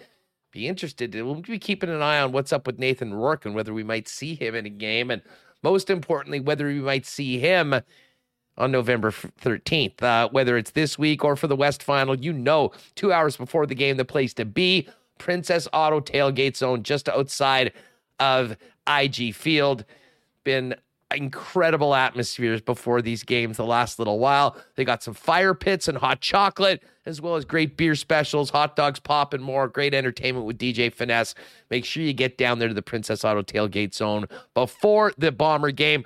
Of course, Princess Auto, proud sponsor of the Blue and Gold and Winnipeg Sports Talk, and you can find the best deals on the most unique assortment of tools and equipment around at Princess Auto. Everything you need to complete the projects on your list or start something new is waiting for you right now. They've got 2 Winnipeg locations, Panet Road, Portage Avenue West, and you can always shop online 24/7, 365 at princessauto.com. Our friends at Culligan Water continue to take care of Manitobans like they've been doing for 65 years as the leaders in water products and services. They've got water softeners, filters, bottled water coolers, whole home systems, and drinking water systems, not to mention citywide water delivery services and commercial and industrial water products and solutions. Pop down and see them in person at 1200 Sargent Avenue. You can give the Culligan man a call at 204-694-5180 or check them out online at drinkculligan.com. I got to give a big shout out to our friends at Canadian Club as well, Canada's favorite Canadian whiskey. We know the CC and Gingers have been very popular throughout the summer and at Bomber games. And of course, you can pick up the CC and Ginger and your favorite Canadian Club product at the game on Friday. And there'll be plenty of that going down at the West Final as well as the official spirit of the Bombers. But for you whiskey aficionados, the final release in the Canadian Club series, 45-year-old Canadian whiskey is going to be coming up. It's going to be announced and officially released at the Spirits of Distinction event coming up, I believe, on the 5th of November. Bottom line is there are only for 80 bottles in Manitoba of the Canadian Club Special Edition 45 year as part of the Canadian Club Chronicles series. So make sure to keep your eyes open for that. And your local Manitoba liquor marts are going to have that in just over a week. So get on that if you're looking for one of the 80 bottles in the market for the Canadian Club Chronicles 45-year whiskey. And hey, a big shout out to our friends at the Nick and Nikki DQ group. Always great support from them since day one.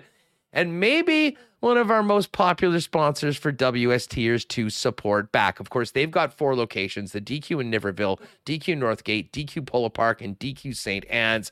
Still rocking some of those great Blizzard flavors we fell in love with this summer. The most underrated burger in the fast food game, the DQ Stack Burger, not to mention chicken fingers and more, ice cream novelties. And hey, if you need a DQ ice cream cake to make that next gathering or party a little bit better, hit them up on Instagram at DQ Manitoba. They'll custom make it for you, ready to go for you to pick up it quick and easy at any of the 4 Nick and Nikki DQs. All right.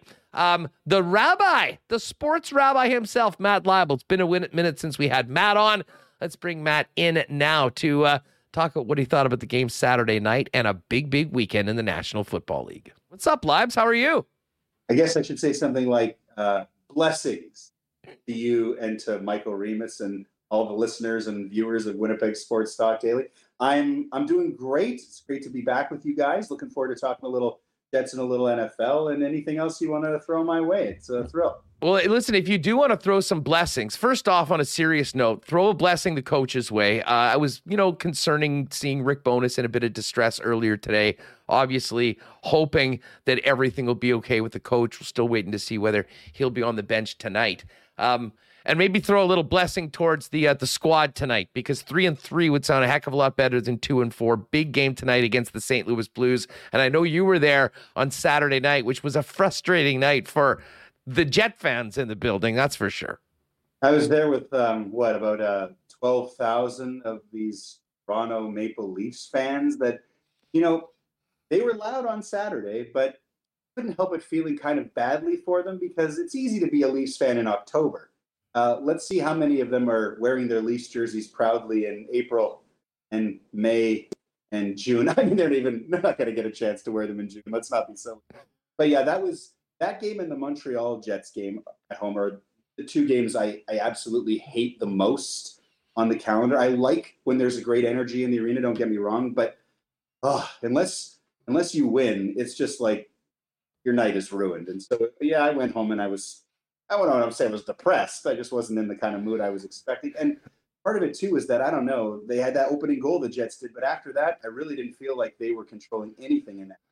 And it was kind of frustrating to watch that as well as what was going on in the stands. Yeah, I mean, I know a lot of the attention and focus from fans and some of the media afterwards was on the refereeing and some of the calls, but I'm sort of with you. I mean, listen, give credit to Toronto. I thought they played an awesome road game. They just didn't give the Winnipeg Jets very much. And, with the team that talented, even though it was the 4th line that ended up making the winning goal, which is certainly a sore spot, I'm sure, for people in that Jet dressing room. The Winnipeg Jets just didn't have as much in and around the net that the Maple Leafs did. And, unfortunately, that is going to be something they're really going to need to improve on if they want to hang with some of the top teams. I know they've beaten Colorado in the OT and the Ranger game, but that wasn't a blueprint for winning consistently against quality competition. I felt like Dubois had a pretty good game, Huss, but other than that, to take one of Sheldon Keefe's lines about the Leafs from just last week, where were the other Jets' elite players? And I don't know what we're calling Blake Wheeler anymore, but you talk about the Jets having very few opportunities. A couple that I can really recall noticing in the moment and then even thinking back, Wheeler was involved there. It's like, shoot the puck, put the puck in the net. But where was Kyle Connor? Matthews didn't have a spectacular game for Toronto, but you noticed him on the ice. He had the shot from the point and ended up being the power play goal, put them up 3-1. He had that incredible spin move. I still don't know how a guy that big in such a tight space can do some of those things. He's amazing. But Tavares was probably the Leafs' best player. And yeah, the Jets, they don't have the same kind of elite talent that the Leafs, but you're at home and you've got a complete team and you should have a better goalie. You should be able to create something. it sounds like you and I kind of saw the same game. The refereeing, it seemed pretty consistent to me. The interference call early, they kind of kept calling it like that as far as the game went. You're going to miss calls. There was nothing egregious. I just feel like the Jets, I worried going into the season, didn't really improve anywhere. So I don't know how they're going to be better. And then they play a team like Toronto that on paper looks to be better than them, and then on the ice is better than them. So my feelings that this is going to be a long season haven't gone away, but I'll be going to games this year, and I'll be cheering, especially if there's a Leafs fan. Well, we'll see what we get tonight, because this, I think, is much like the Dallas game, I think a big, big test for the Winnipeg Jets. Now, listen, they've gone up against some tough teams so far, and you get a win tonight, you're 3-3. I think most people would take that over the course of the first 6 games. But if you consider what Toronto did to limit the offensive opportunities to the Winnipeg Jets, we saw how effective Dallas was for the majority of the game last week.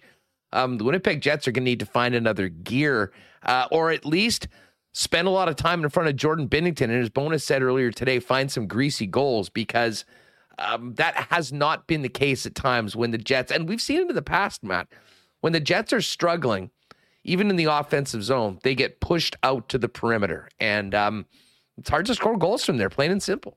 Yeah, they just didn't generate it. It's too much of the Jets hockey that we've all come to see over the last decade plus. Can't get to their net, can't get the other guys away from you. Like when the score was still 1-1 there in the second period, I felt like the Jets were kind of lucky. There's one that Nylander missed. There were a few that could have easily been 2-1, 3-1 at that point already for Toronto. And it's just like, and then of course, that fourth line goal you referenced. I got no problem, by the way, with John Tavares beating us.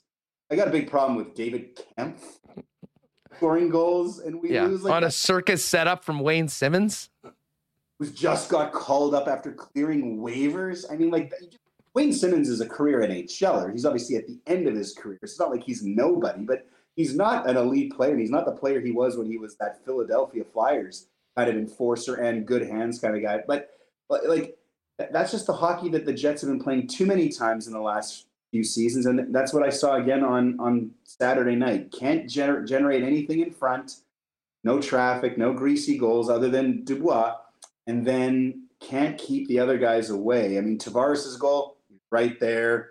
The power play goal that made it 3, all the goals, they were right there, and the Jets can't. I knew at the end of the second when they got scored on, it was 3-1. I turned to the guy I was with and I said, you get the sense that they're going to generate 2 goals in the third period? And it was like, no. And I know they got the shots, but again, shots can be misleading when a lot of them come from the outside. It's not like they had these chances where they're really in front. They only had a couple of those throughout the whole game. It'll be interesting to see how the Jets match up and if they can raise that level in front of the net in particular. And Jordan Binnington's had a great start to the season. We'll see what happens tonight. But Matt, I always love chopping it up with you on Monday because we're just coming out of another NFL Sunday. So many topics to start off with. Let me just ask you this. I have had this Tom Brady eulogy ready to go for like 8 years. Can we start reading this soon? Or is this going to be another time where we look back and remember where everyone was writing him off and the Bucs off earlier this season? They are a first place team, albeit 3-4 in a division that probably should be relegated right now. What is going on with Brady and the Tampa Bay Buccaneers? I hope if you wrote that eulogy 8 years ago, you've been updating it because he's done a few things in the last 8 years. Other than believe me, there's been some addendums. Look, the tough thing here for Brady, that the reason why this seems to be different from all the other times is that now his personal life is being talked about, and his personal life and his marriage and his relationship with his kids. You know, and part of it is he invited it in a little bit when training camp he disappeared and said he was going to spend family time, and there's a lot of stuff going on. And he invites it in when he skips, what is he skipping, Wednesdays or something like that. So he has allowed his personal life and his football life to intersect. It's not just the media, but there's just so much attention on what's going on. And look, you got to figure even somebody as strong mentally in the sport as Tom Brady, if what is being said, if any of it is true, if he and his wife are living apart, if he and Giselle aren't communicating, if they're lawyering up, there has to be a certain level of distraction that is going to bleed into his career. And he's just not young enough to be able to just overcome it sheerly on talent and work ethic alone. So I think that's what makes it a little different this time. I think what you were alluding to, we have to caution ourselves, even the Tom Brady haters among us, Hustler. He has proven people wrong before. 2 years ago when the Bucs won the Super Bowl, at this point in the season, they did not look like a Super Bowl team, and they certainly don't look like a Super Bowl team here. I think part of the concern for the Bucs, on top of everything going on with Brady, that their defense doesn't look very good. I mean, Brady can only control his side of the ball. Mike Evans, that throw, that miss, maybe it changes the game if you were watching yesterday against Carolina. But the defense, this is not the same defense from 2 years. This isn't even the same defense from last year that got them deep into the playoffs. So it does kind of feel like this is a new twist on the is Brady close to the end. But also, look at the rest of the NFC. It's not like there are really quarterbacks or teams in the NFC who are at the top of the field. As you put it, the Bucs have been crap, and they're still first in their division. Good thing they're not in the NFC East. The juggernaut NFC East. Who would have imagined saying that 7 weeks into the season? All I know is, unless Tom Brady retires and stays retired for 6 months, I'm not going to believe it until it actually happens. Don't write him off. He's proven us wrong before. You know what? As bad as the back-to-back losses to Pittsburgh and Carolina were for Tom Brady, going 3 in a row in the L column to the Giants, who granted are 6-1, but were a huge underdog against the Packers, the New York Jets losing by 17 at home, and then following it up yesterday with a loss to the Commanders. You want to talk about a fan base that is on the ledge right now that's not used to it. It's the Green Bay Packers and what is going on with Aaron Rodgers and that offense right now. I would have thought that at least, sure, some early season growing pains, but by now we'd seen this team much better. They look like they're going in the opposite direction right now, Matt. Yeah, I think that I expected their defense to be better. Their defense just hasn't been very good. But if you take a look at a team like Green Bay, I wouldn't call them the biggest disappointment of the NFL season so far in the way that I would say a Denver. Because I just don't know how realistic the expectations were for people outside of Green Bay when it comes to this team. If you watched Packer games last year, Aaron Rodgers only threw the ball to Davante Adams. That's the only person he threw the ball to. Davante Adams is not there. He's in Vegas. And they didn't replace him with anybody other than rookies. And Tony Dungy was showing tape last night during the Sunday Nighter. Anyone who's watched Aaron Rodgers knows he's the kind of guy that if you drop a ball, he will not throw you the ball. And that's not exactly a great influence for young receivers. So going into the season, I did not expect them to win their division. I thought Minnesota would win their division. I did not expect, I thought Detroit and Chicago wouldn't be great at all, so they would still kind of hang around there. But I did not expect the Packers to be very good. A 9-win team, maybe? I didn't see them as a double-digit team just because I think this trend started before this year when they became very one-dimensional on offense. Sure, Aaron Jones gets touches, and he actually had a pretty good game yesterday. But this is just not – there's just nothing around Aaron Rodgers, and he can't do it all himself. And he also seems to get very frustrated by young players. So it doesn't shock me in the same way like a team like, for example, like a Denver, or the other way, like the New York Giants, where my expectations I felt were pretty in line with what their roster looked like in past performance. I feel like Green Bay's been heading this way. Now, did we expect, like you said, the losses to the Giants, to the Jets, and to the Steelers? No, not necessarily, but I didn't expect them to win overwhelmingly. And even when they've won, they haven't. It's not like they blew Chicago out, and Chicago's trash. So I think the Packers, this is they got to make a move, maybe even in season. Get him a receiver. Come on. Yeah, there's going to be a lot of talk about that coming up over these next couple of weeks. And of course, we saw a big trade happen heading into the weekend, and that was Christian McCaffrey going from Carolina, which maybe made it that much more stunning that the Panthers were able to win the way they did against Tampa. But, for all the big disappointments, is there a better story in the league this year than Geno Smith and the Seattle Seahawks right now, Matt? I said a couple of weeks ago, the way that the Broncos were playing, this trade was shaping up to be maybe the biggest larceny in the NFL since the Herschel Walker trade. And to be honest, it's looking more and more like that each and every week. The Seahawks are in first place. But do you really think it's Geno? I mean, Geno's played well. He looks like Tom Brady in his prime right now, Matt. Oh. Okay, that might be a bit of a stretch. He has been amazing because, listen, they've been winning games and their defense has been brutal. I mean, even when you look at the games, like they put up 32 against the Saints and lost by 7. But, man, week in and week out, it seems like guys that we've never heard of are stepping up, making plays, or guys that we haven't heard of, like Marquise Goodwin for a few years, making plays. And as I said, a number of times, I'm as guilty as anyone. I used to slam Geno Smith. And, I mean, going into the season, part of the reason why I think there may be a wager on Seattle to pick first overall this year was because of what they were doing at quarterback position. And he's been good. And that team now with 2 firsts and 2 seconds from Denver for the next couple of years, I mean, this is going to set the Broncos franchise back in an incredible way. And who could have possibly imagined that trade would be not just part of a longer term turnaround, but help them be a better team and more competitive right now this year. And to your point, Seattle is part of where they are, why they are where they are this year, is because of their draft. They drafted guys who have gone right in there and started. Yep. It's not surprising that they've got 2 great draftees on their O-line.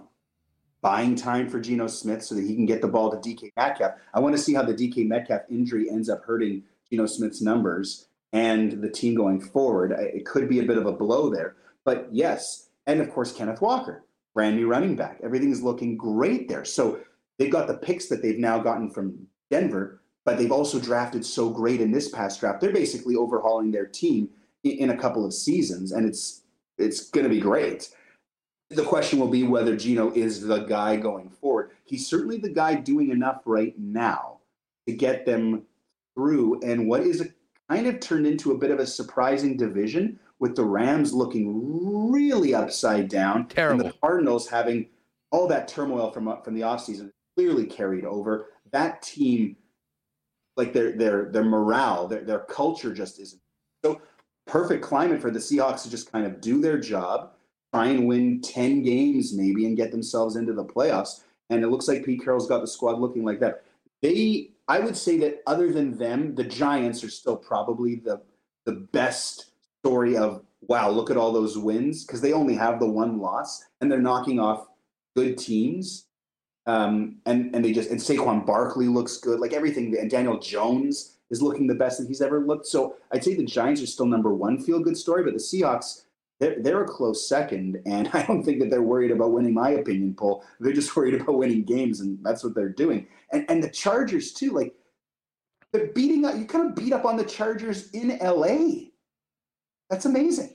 Well, and credit, like, you got to give a lot of the credit to the Seahawks, but at the same time, wonder what's happened to the Chargers. Although, like I said in the lock shop earlier, the AFC West is what we thought it was and has been basically ever since Andy Reid got to Kansas City, and that is the Chiefs and then everybody else. But that's not what we were expecting this year.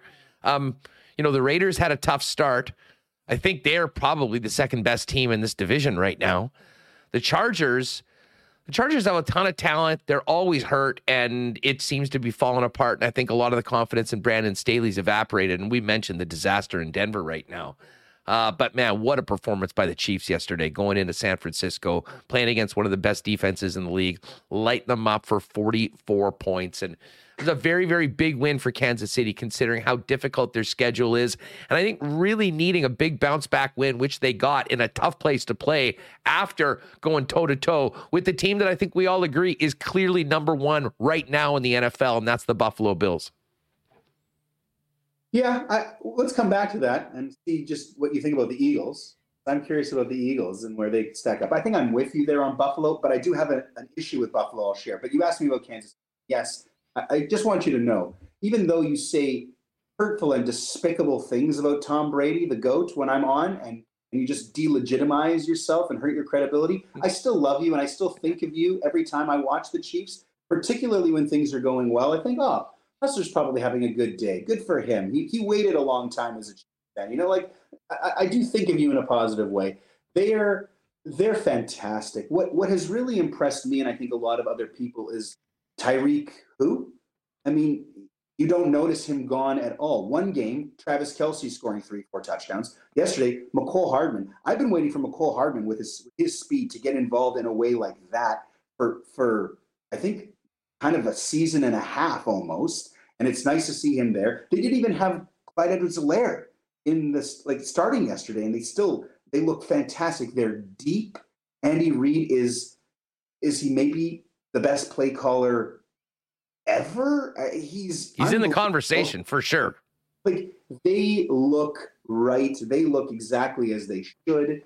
They just need to find a way to sustain it and to not get too cute, because you know that they always kind of do get cute. And maybe Mahomes will have a little dip at some point in the season, but they look today like they will probably look in December and like they will look in January and maybe even to February. They are definitely a top 5, top 3. I would say that for me that they're a top 3 team. The question about them is the question that's been about them even when they were winning the Super Bowl, which is, where's their defense at? But they were able to frustrate Garoppolo pretty well. Ask the Niners.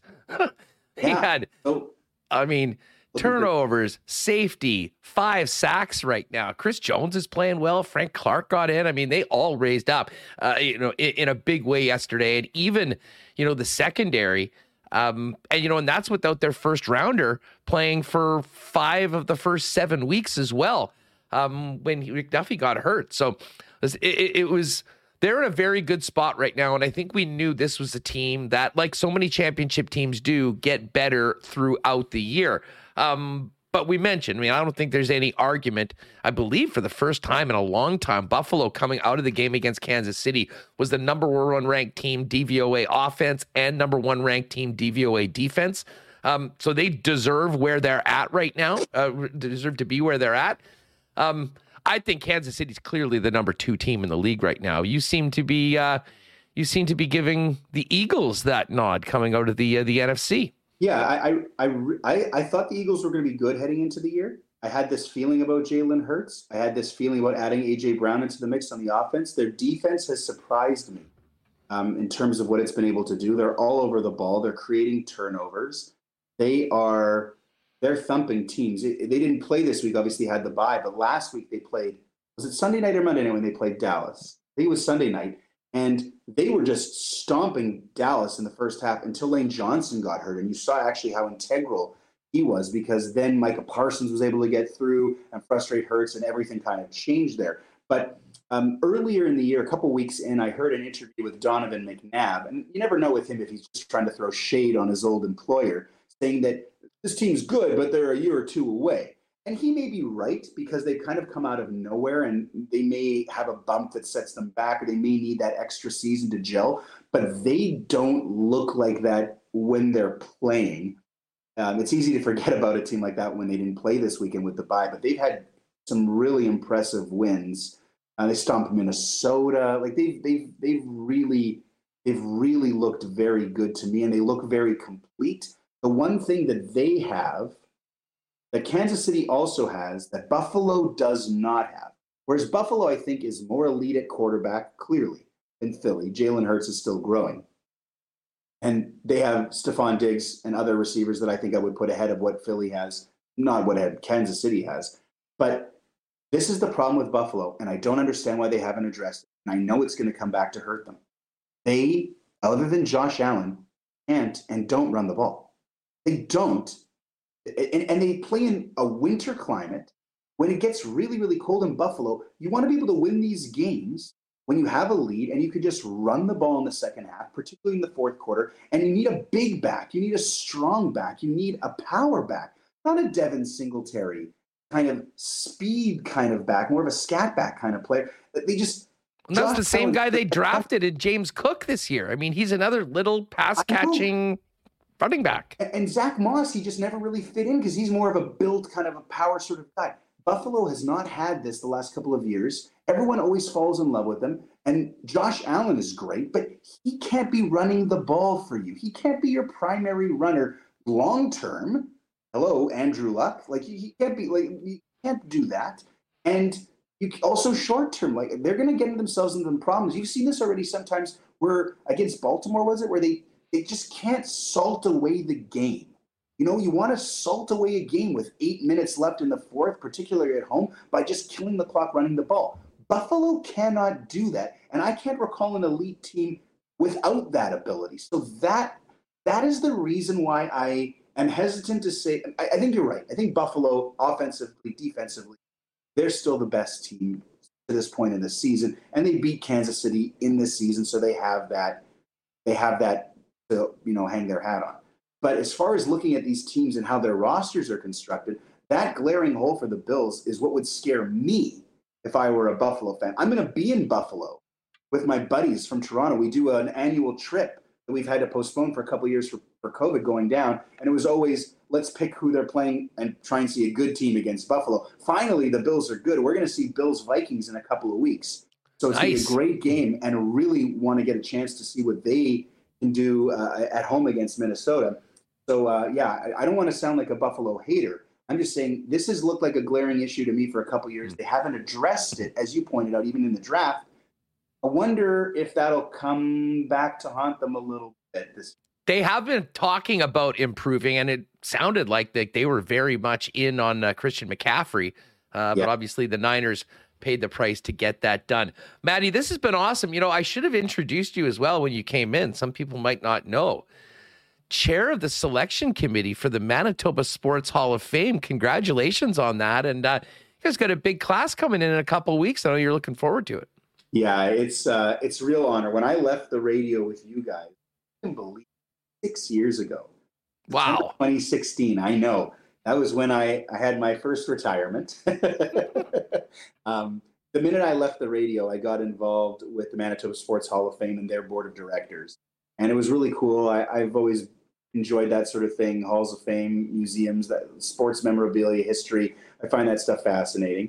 And then there was an opportunity for me to become the selection committee chair, which is really exciting because, of course, we meet in the summer and pick the slate for this year. So it was really cool to be a part of that and welcomed into that committee and to get to, you know, bandy about some names and have some debates and come up with our slate, which this year includes a lot of your viewers and listeners will know Don Baisley, the late Don Baisley of blessed memory. So he's eligible. He's been nominated. He's going in. But there are one of the best parts about the Sports Hall of Fame, Manitoba Sports Hall of Fame, is you hear about some of the heroes that you wouldn't otherwise know in other sports, like Andrea Ferguson from Ringette, Halder Bjornsson from cerebral palsy cycling, an unbelievable story at the international Special Olympics level. Patrick Jebison, this incredible basketball player from the late 80s, 90s from Brandon, maybe the best collegiate basketball player in Manitoba history, male or female. So those are just some of the people that will be inducting. The dinner event is on November the 3rd, which there is a Jets game, but we picked it before that. And we're trying a new format this year. And also because the usual MC, Michelle Sawatsky-Coop, is being inducted, he can't MC, so I'm MCing, which I'm yes. It looks a little bit like a controversy. Like in my first year of selection committee, I got Michelle voted in just so I get a chance to MC. I hope nobody says that, like, it's just a complete coincidence. But it's going to be a really, really great event. If people have never attended before, check it out. It is awesome. And again, it's November the 3rd. Yeah, listen, it'll be worth going just to see Leibl do the emceeing, because I can tell you he put on an absolute clinic at the Rady dinner this year. And that'll be worth it all. Well, congratulations to everyone, Matt. We'll have to catch up or maybe in and around then to highlight some of those folks. But thanks for doing this on a Monday. Let's catch up again real soon. You be well and all the best to the fam. Last thing I'm going to say, thank you to everything. I'm pulling for the Phillies, but it looks like the cheating Astros are going to win another World Series. And do we have to maybe give them a nod if they can win clean? I mean, they look really, really impressive. So don't forget the World Series is on right now. Not like anyone would, but it's hopefully the Phillies can make it interesting. I'll be cheering for them. But Astros look incredible. All in on the Phillies as well. Maddie, have a great one. Thanks for doing this. Thanks. And best to Remus too. Thanks, guys. All right, great stuff with Leibl, and a lot of hot music takes in the chat as well, with that beautiful collection in the background. Game day tonight, 7 o'clock, Jets and St. Louis Blues. If you're maybe planning for a game night at home, you know what goes well with some hockey? How about some ice cold beer and our favorite local beer, Little Brown Jug? Pop by the tap room on William Avenue to try them all and pick them up. And by the way, I mean, I guess I think we're sort of out of patio season now officially. But man, that new patio they built is absolutely beautiful and was a great spot for our first ever Winnipeg Sports Talk Sports Trivia Night. But yeah, throughout the year, brewery and tap room open. We'll look forward to doing another event with our friends over at Little Brown Jug. And the bottom line is if you need a delicious cold one, get Winnipeg's finest, the 1919 Good Times Variety Pack, and all of your Little Brown Jug favorites available at Little Brown Jug and at fine beer stores throughout the city. And of course, you can also order online for citywide delivery at littlebrownjug.ca. All right, we're going to finish up with the Cool Bet lines. By the way, folks, if you haven't already, make sure you've hit that red subscribe button. It certainly helps us grow the channel, and we'll have you the freshest YouTube Winnipeg Sports Talk content up for you whenever you get into your YouTube app. And, geez, we're over 185. Let's see if we can get to 200 thumbs ups, folks. So if you haven't already, just hit that thumbs up. Simple, easy, and it helps the fellas continue to do what we do. Remo, just before we get to the Cool Bet lines, the music takes just continue. I love that there was a few. Shout out to Winnipeg Walter, who I think was the one that brought up Sloan, my favorite when we're talking about Canadian bands. And by the way, who noticed the new goal song at the game on Saturday night? Firstly, we didn't hear it very much, but I think they've moved from the Phantoms' Let's Celebrate to a little of Winnipeg's own, Taking Care of Business. But again, it doesn't play for a long time because they then go to the player's goal song. So we got, 10 seconds or so of Taking Care of Business after the goal, and then it moved on to Pierre-Luc Dubois' song, which is Hey Baby. And I thought this was some sort of dance remix, but no, it's pretty much the song that we all remember everyone dancing to during the West Final a year ago, trying not to freeze our butts as the Bombers went to another Grey Cup. I know that one. Well, Nate Schmidt had a breakaway in that game, and that play was incredible. He just parted the seas, went right up the middle, had a breakaway, and I was like, and my first thought was, oh man, Nate Schmidt almost scored. But then Mike McIntyre tweets out, we almost just heard Mambo number 5 at the arena. And I was like, yes, exactly. I totally forgot that was his goal song. So some quality choices there by the team. But a lot of the music takes are flying with Leibl's massive CD collection. If you're listening on the podcast, you're going to want to check it out. And people are asking me, we did record that earlier to accommodate his schedule. People are asking me if he has a vinyl collection. He says really small, nothing as big. He said he had about 40 to 50 vinyls, maybe about 800 CDs. And I asked him his favorite CD that he owns, and because people are asking, he said Paul Simon, Graceland. But that is a very tough question. That's a quality. So Leibl's a hell of a musician himself. If you ever seen him tickle the ivories, he has some gifts, folks. He has some gifts, not just great takes and great work as a rabbi in the community here in Winnipeg. All right, let's get to the Cool Bet lines before we finish it up. Looking forward to some great shows coming up this week again. We'll tell you about those in a minute. Dusty and I cranked out a Monday lock shop, talked about the teams that ruined our weekend. Detroit Lions, you're on the list. They prevented a perfect weekend for me. And listen, first and goal on the 1 yard line, fumble on the 1. I mean, it was so Lions-esque. I probably should have expected it. Shame on me for taking the points in the Lions. Tonight, Bears-Patriots in New England. The Patriots are 8.5-point favorites. Looks like Mac Jones is back as the starting quarterback for the Pats. He'll go against Justin Fields and the Bears. Total for this game, 40 on the nose. Last night when we were getting our lock shop picks ready, it was 8.5, and the total was 40.5. I forced to take one of these two sides, went with the points and the Bears.